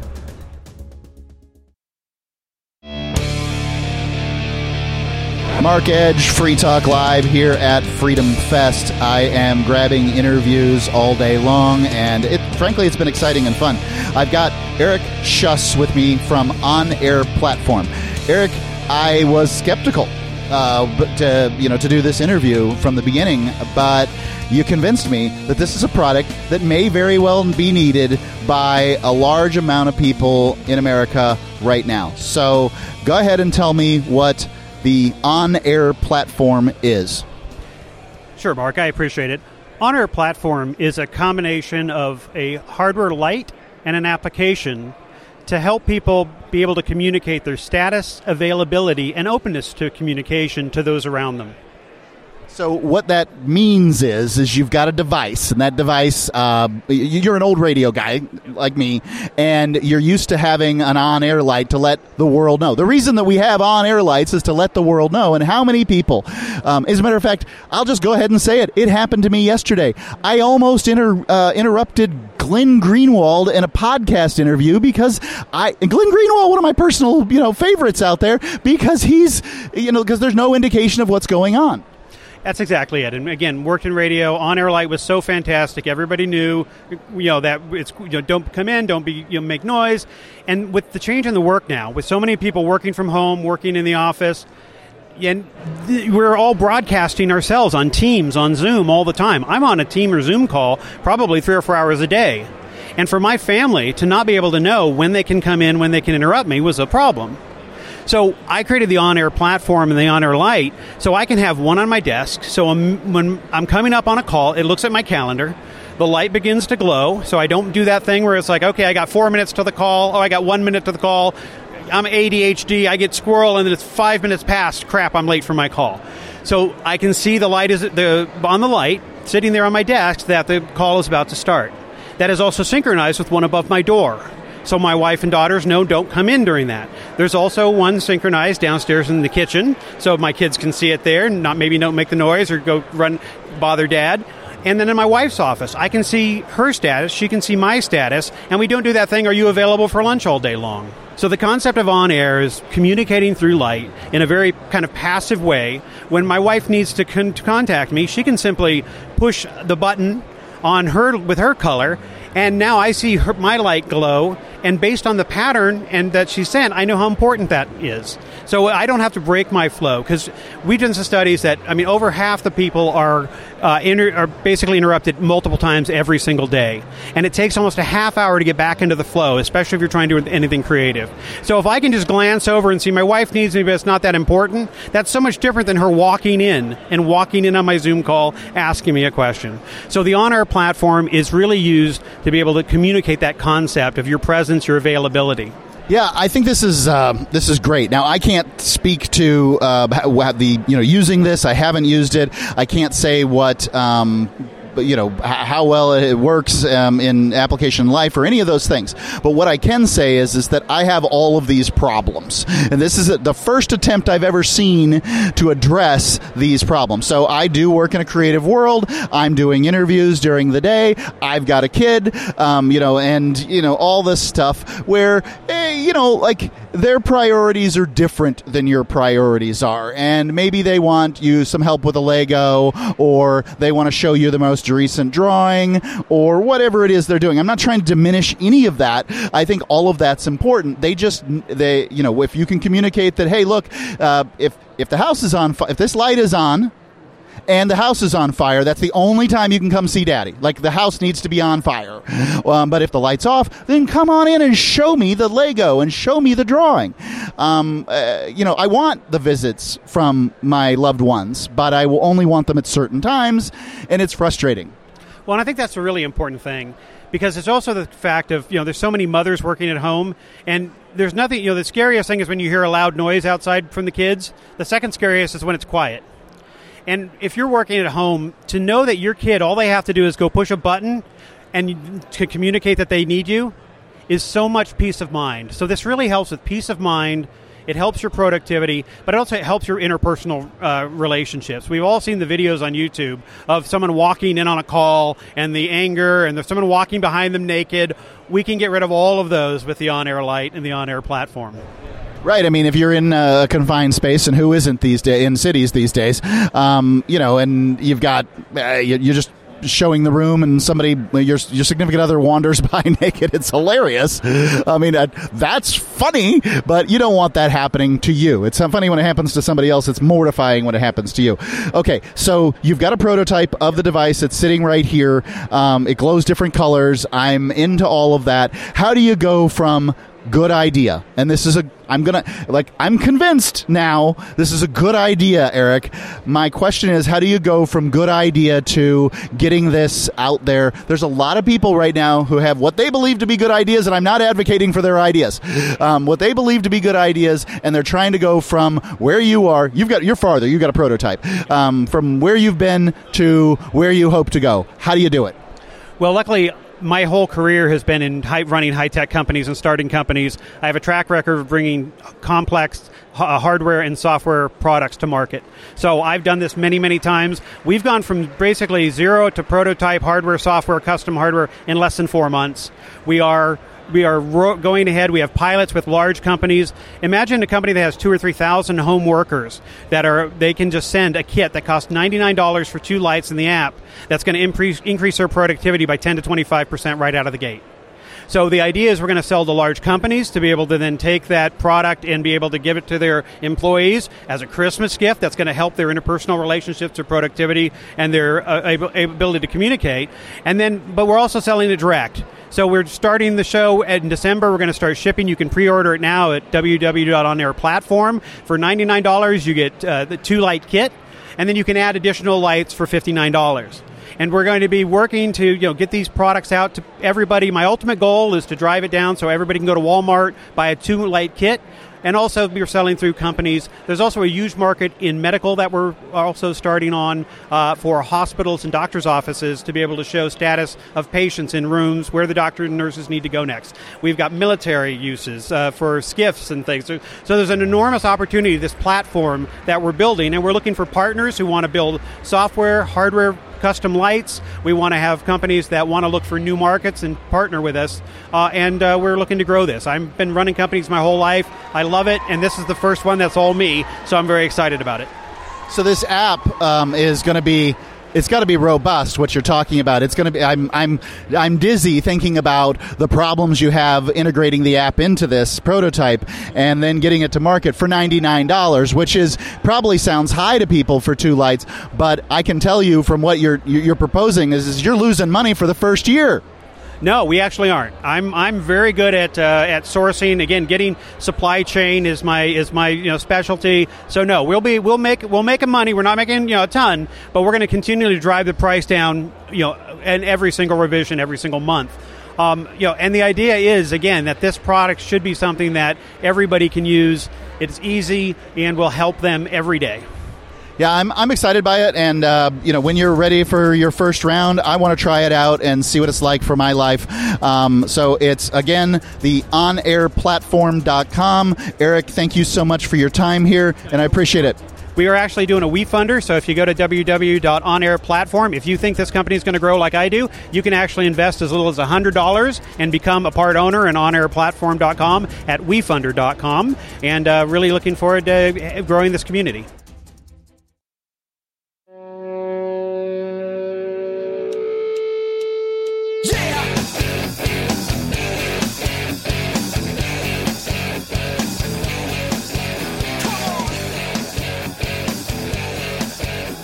Free Talk Live, Mark Edge here at Freedom Fest. I've run across a former co-host, Heather Mullins, who is now working with Real America's Voice. Heather, what have you been doing since you left Free Talk Live? Just staying on top of things, staying on top of politics. I guess I sort of found my niche, and that's digging into elections, election processes, recounts, voting machines, things of that nature. So it's a hot topic. It is a hot topic, and I have seen the evidence that this is the case, and I'm so excited about what you're doing. What are some of the things that you found out? Well, the idea that election fraud doesn't exist is absolutely ludicrous. I mean, it doesn't. Only a mind-numbed Myrmidon somehow thinks that somebody isn't cheating. We get something so valuable that somebody's not cheating. I mean, just look at how much money gets dumped into elections every year. I think in the Mitt Romney and Obama race, right, way back when, they each raised $1 billion. That money gets spent. It goes places. Then you had in 2020, you had Mark Zuckerberg dump about $500 million into our elections, and that went through a nonprofits like the Center for Tech and Civic Life, that then cherry-picked which counties got that money, and there was a lot of strings attached to that money, I found out, right? So, like, if you go to Wisconsin, for example, what they did is they ended up sending this first round of, like, small checks out to, different big counties, and they were like, this is to help with COVID, right? Oh, it's going to, help add more masks or this or that. And it was just sort of like this little test to see if they could get the money out, distributed it, no questions asked, no strings attached. Then when that happened, they dumped a second round of checks, like tons and tons of money, millions between these 5 counties, right? And it came with strings. It was sort of like if you basically have to get everything approved of how you spend that money through these nonprofit organizations, and it essentially created this sort of like delegating the powers now from the election officials who are supposed to be running the election now to these nonprofits, because when they spend that money, if they don't do it in a way that's fit for the nonprofits, they have to pay every penny of that money back.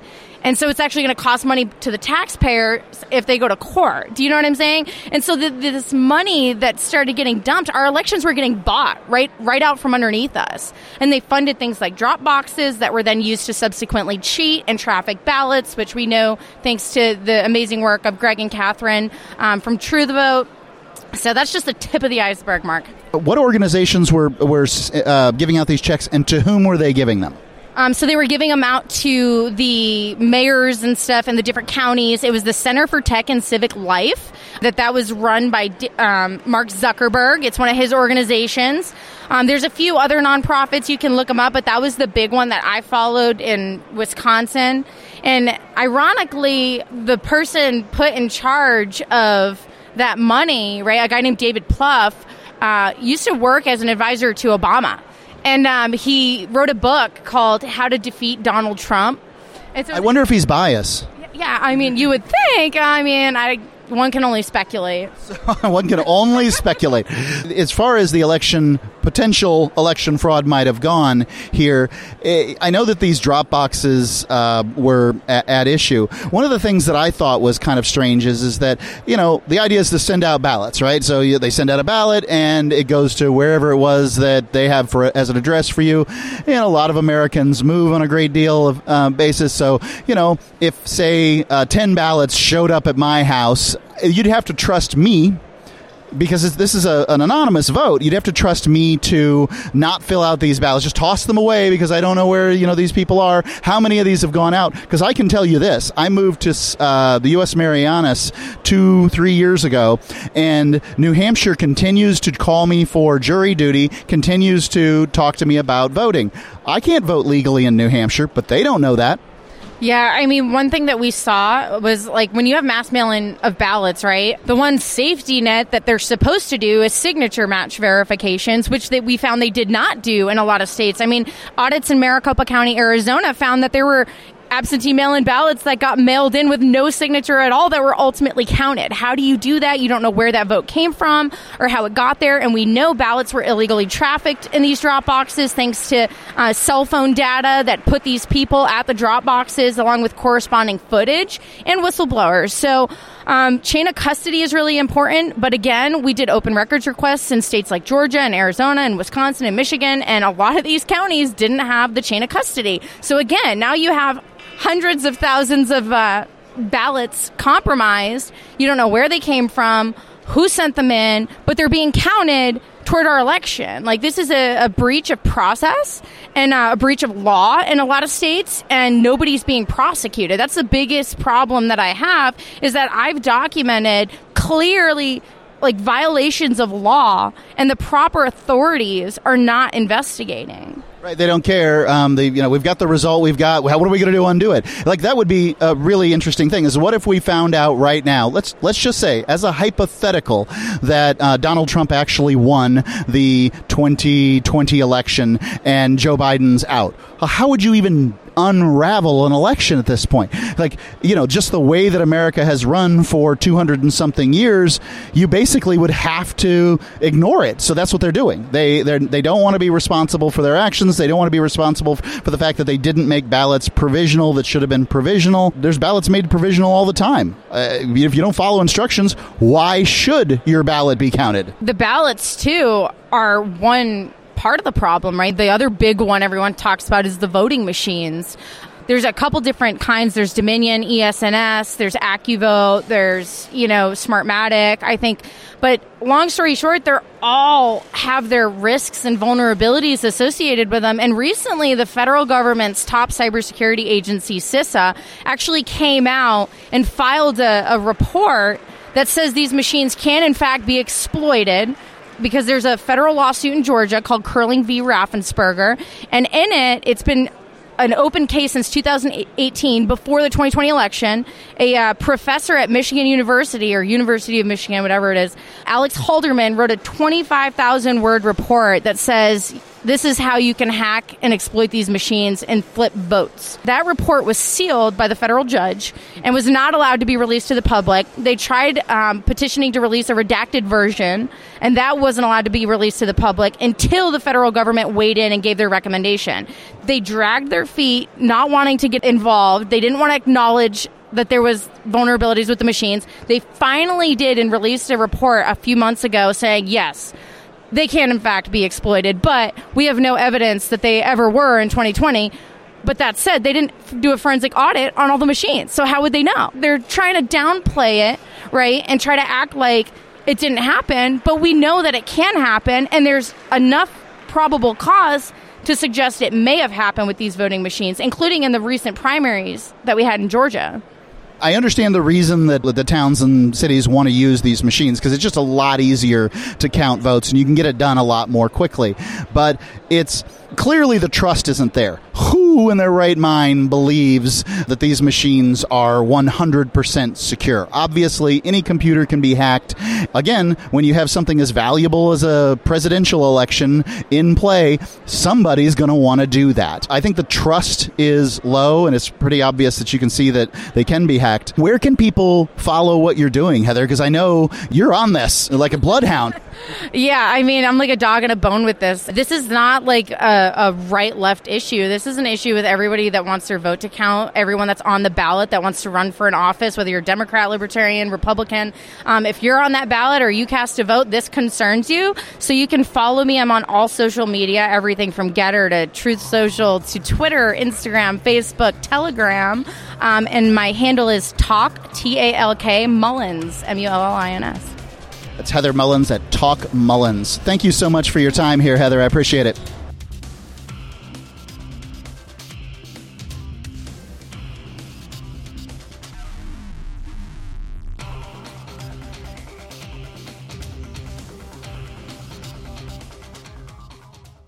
The new 4th edition of Healing Our World, The Compassion of Libertarianism, will take your understanding of liberty to a deeper level and has over 1,300 updated references, new cartoons, and a foreword by Dr. Ron Paul. With discounts for multiple book purchases, the 4th edition of Healing Our World is a great gift for the liberals, pragmatists, environmentalists, and Christians in your life who think libertarianism is cold-hearted. Get yours today at healing.freetalklive.com and use promo code FTL for a $5 discount.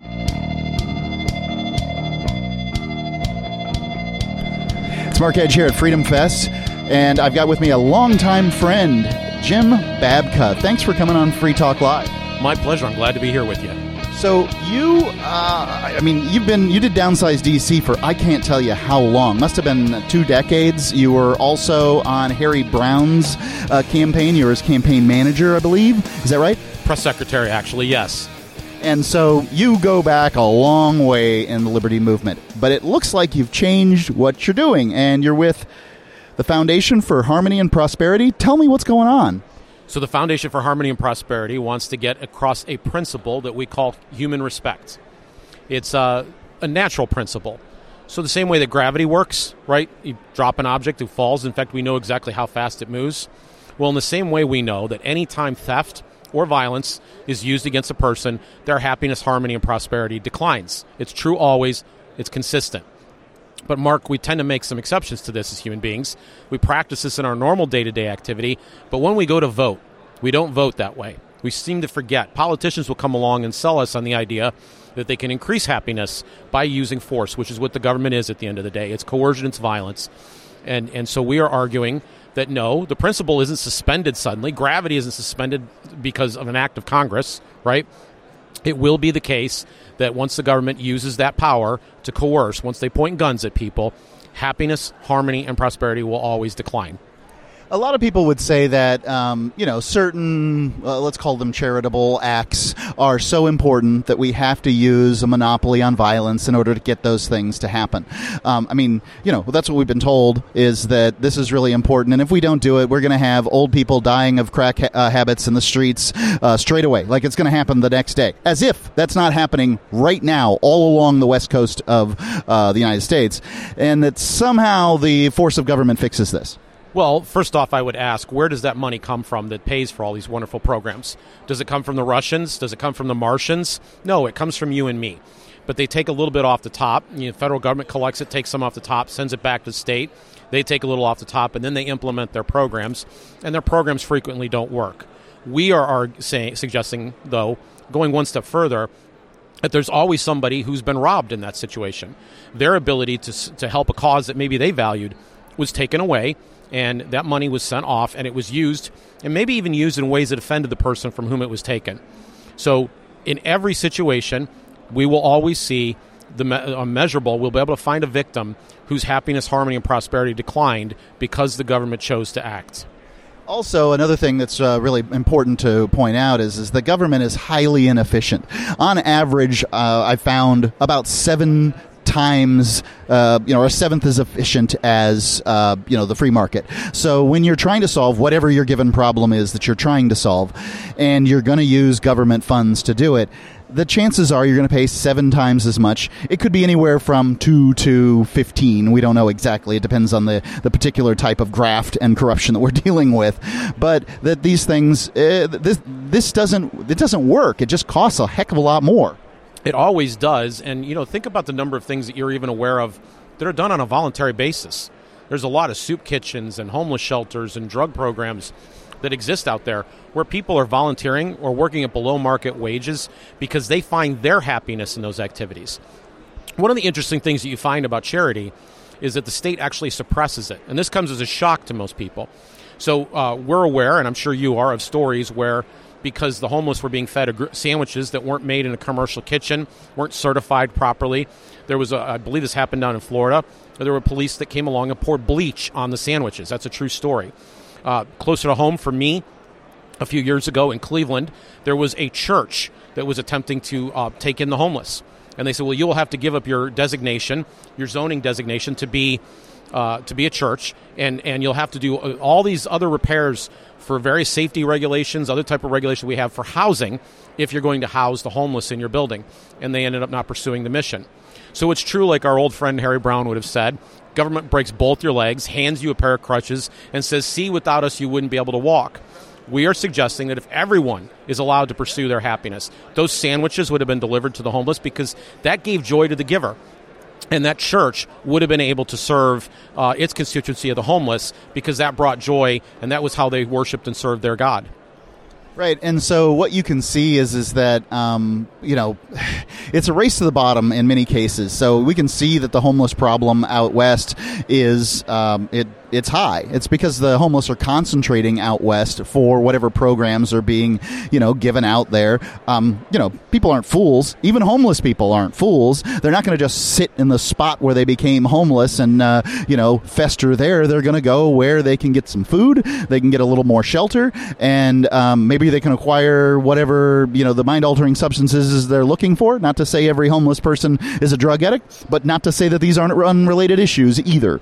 So, it's a very difficult problem to solve, and throwing money at it only makes it worse.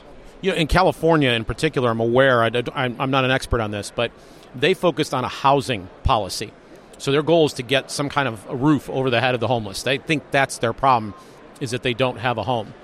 That program has proven to be extremely expensive. In San Francisco, they have tent cities where it costs them $60,000 a year to house people in tents. And per person? Per person. And so clearly no charity would set itself up that way.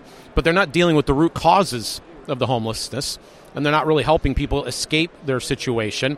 You would hope that when somebody came into a shelter like this and needed the assistance, that the next step would be to be getting them into a place where they would be able to be sufficient enough that they would get a job and move into the population. But that's not what's happening with the way that the government's handling it. And that's another reason we want people pursuing their happiness. Lots of creative solutions would come to fore. Tons of people would be out there working, experimenting, finding the best ways that work. We already do know some of those things right now from the voluntary solutions that exist out there, because clearly the government, in the way that it is wasting the money, is getting it wrong. They are diminishing happiness, harmony, and prosperity, both from the people that they've taken this money and wasted. So those people have been harmed, that they could have used their money better, and they're not actually helping solve the problem. How can people find more about the Foundation for Harmony and Prosperity? HarmonyandProsperity.org is the website. That's HarmonyandProsperity.org. That's an A-N-D there? Yes. So also, I know that you've just started a new podcast. You're starting a new podcast. I want to find out a little bit more about that. You're a longtime friend of the show. I don't mind promoting your work. Thank you very much for that. So it's called Gracearchy with Jim Babka. So the archy part, monarchy, anarchy, that archy suffix means either rule or government. So it's government by grace. What is grace? Well, most people who are maybe Christian, religious, will recognize that it's the unmerited or extended favor of God. But we have the same ability to extend favor. So, we have the ability to tolerate other people's differences and distinctions. We can forgive and forget. This is going further. This is wanting to understand, what is it that's causing the hurt in your life that made you act the way you did? Why are you acting out? Or what is the difficulty you have? How can we help? And in my first episode, we talked specifically about guns. We had a discussion that was way different than the normal left-right divide about regulating guns or how the merits of guns, and I happen to believe in the merits of guns. I'm a concealed carry person myself for more than 15 years. So we didn't just do the normal red-blue debate that goes on in this country. What we did instead was we talked about, hey, what motivates these shootings? What makes them happen? What is hurting? What is the hole inside people? And how could we begin to come up with ways to identify their hurt? and be there to help them. Grace is that extending that special favor to others that we don't fully understand, trying to meet them in their need and solve these social problems before they become serious and they really affect us in the culture. It probably sounds, to some extent, dichotomous to people. So, for one, you've got the Harmony and Prosperity organization, and you've got, a guy advocating for concealed carry. But, Jesus had interesting dichotomies himself. He said, sell your cloak and buy a sword. Well, I don't know what he meant when he said that, but I know what a sword is. At the same time, he felt like the most important work that his followers could do was to serve the poor. Yes, and repeatedly talked about, meekness, forgiving, even your enemy, going the extra mile. We have that phrase from a parable that he told or a teaching that he had. The idea, and this is very much the idea here, is that the way that we solve social problems, we're all self-governors. We're all self-managers. We learn first how to take care of ourselves. Then we learn how to provide and take care of a family and raise children who have the ability to take care of themselves. But after that, we have extended family, and we have our community, and we have the ability to reach out to the people we touch. And part of the problem is that the state pretends instead that it is God, and that it can actually solve all these problems for us. And then that makes us less responsible. We see a problem, we walk by and say, isn't there a government program for that? And so what we're suggesting is the best way that we can escape this tyranny is if we have this spiritual sense, this core to us, that gives us the ability, the grace, to go in and meet the needs of others and help them rise above whatever the difficulty or circumstances they're dealing with. Tell me how people can find your podcast. Like, where is it? Where can they download it? Where can they get on the RSS feed? All that good stuff. So they can look up Jim Babka on YouTube. Jim, Babka, on YouTube. And right now, that's where we're at. We will be next month. This is July. I'm sitting here talking to you. By next month, we will be on all the major podcasting platforms.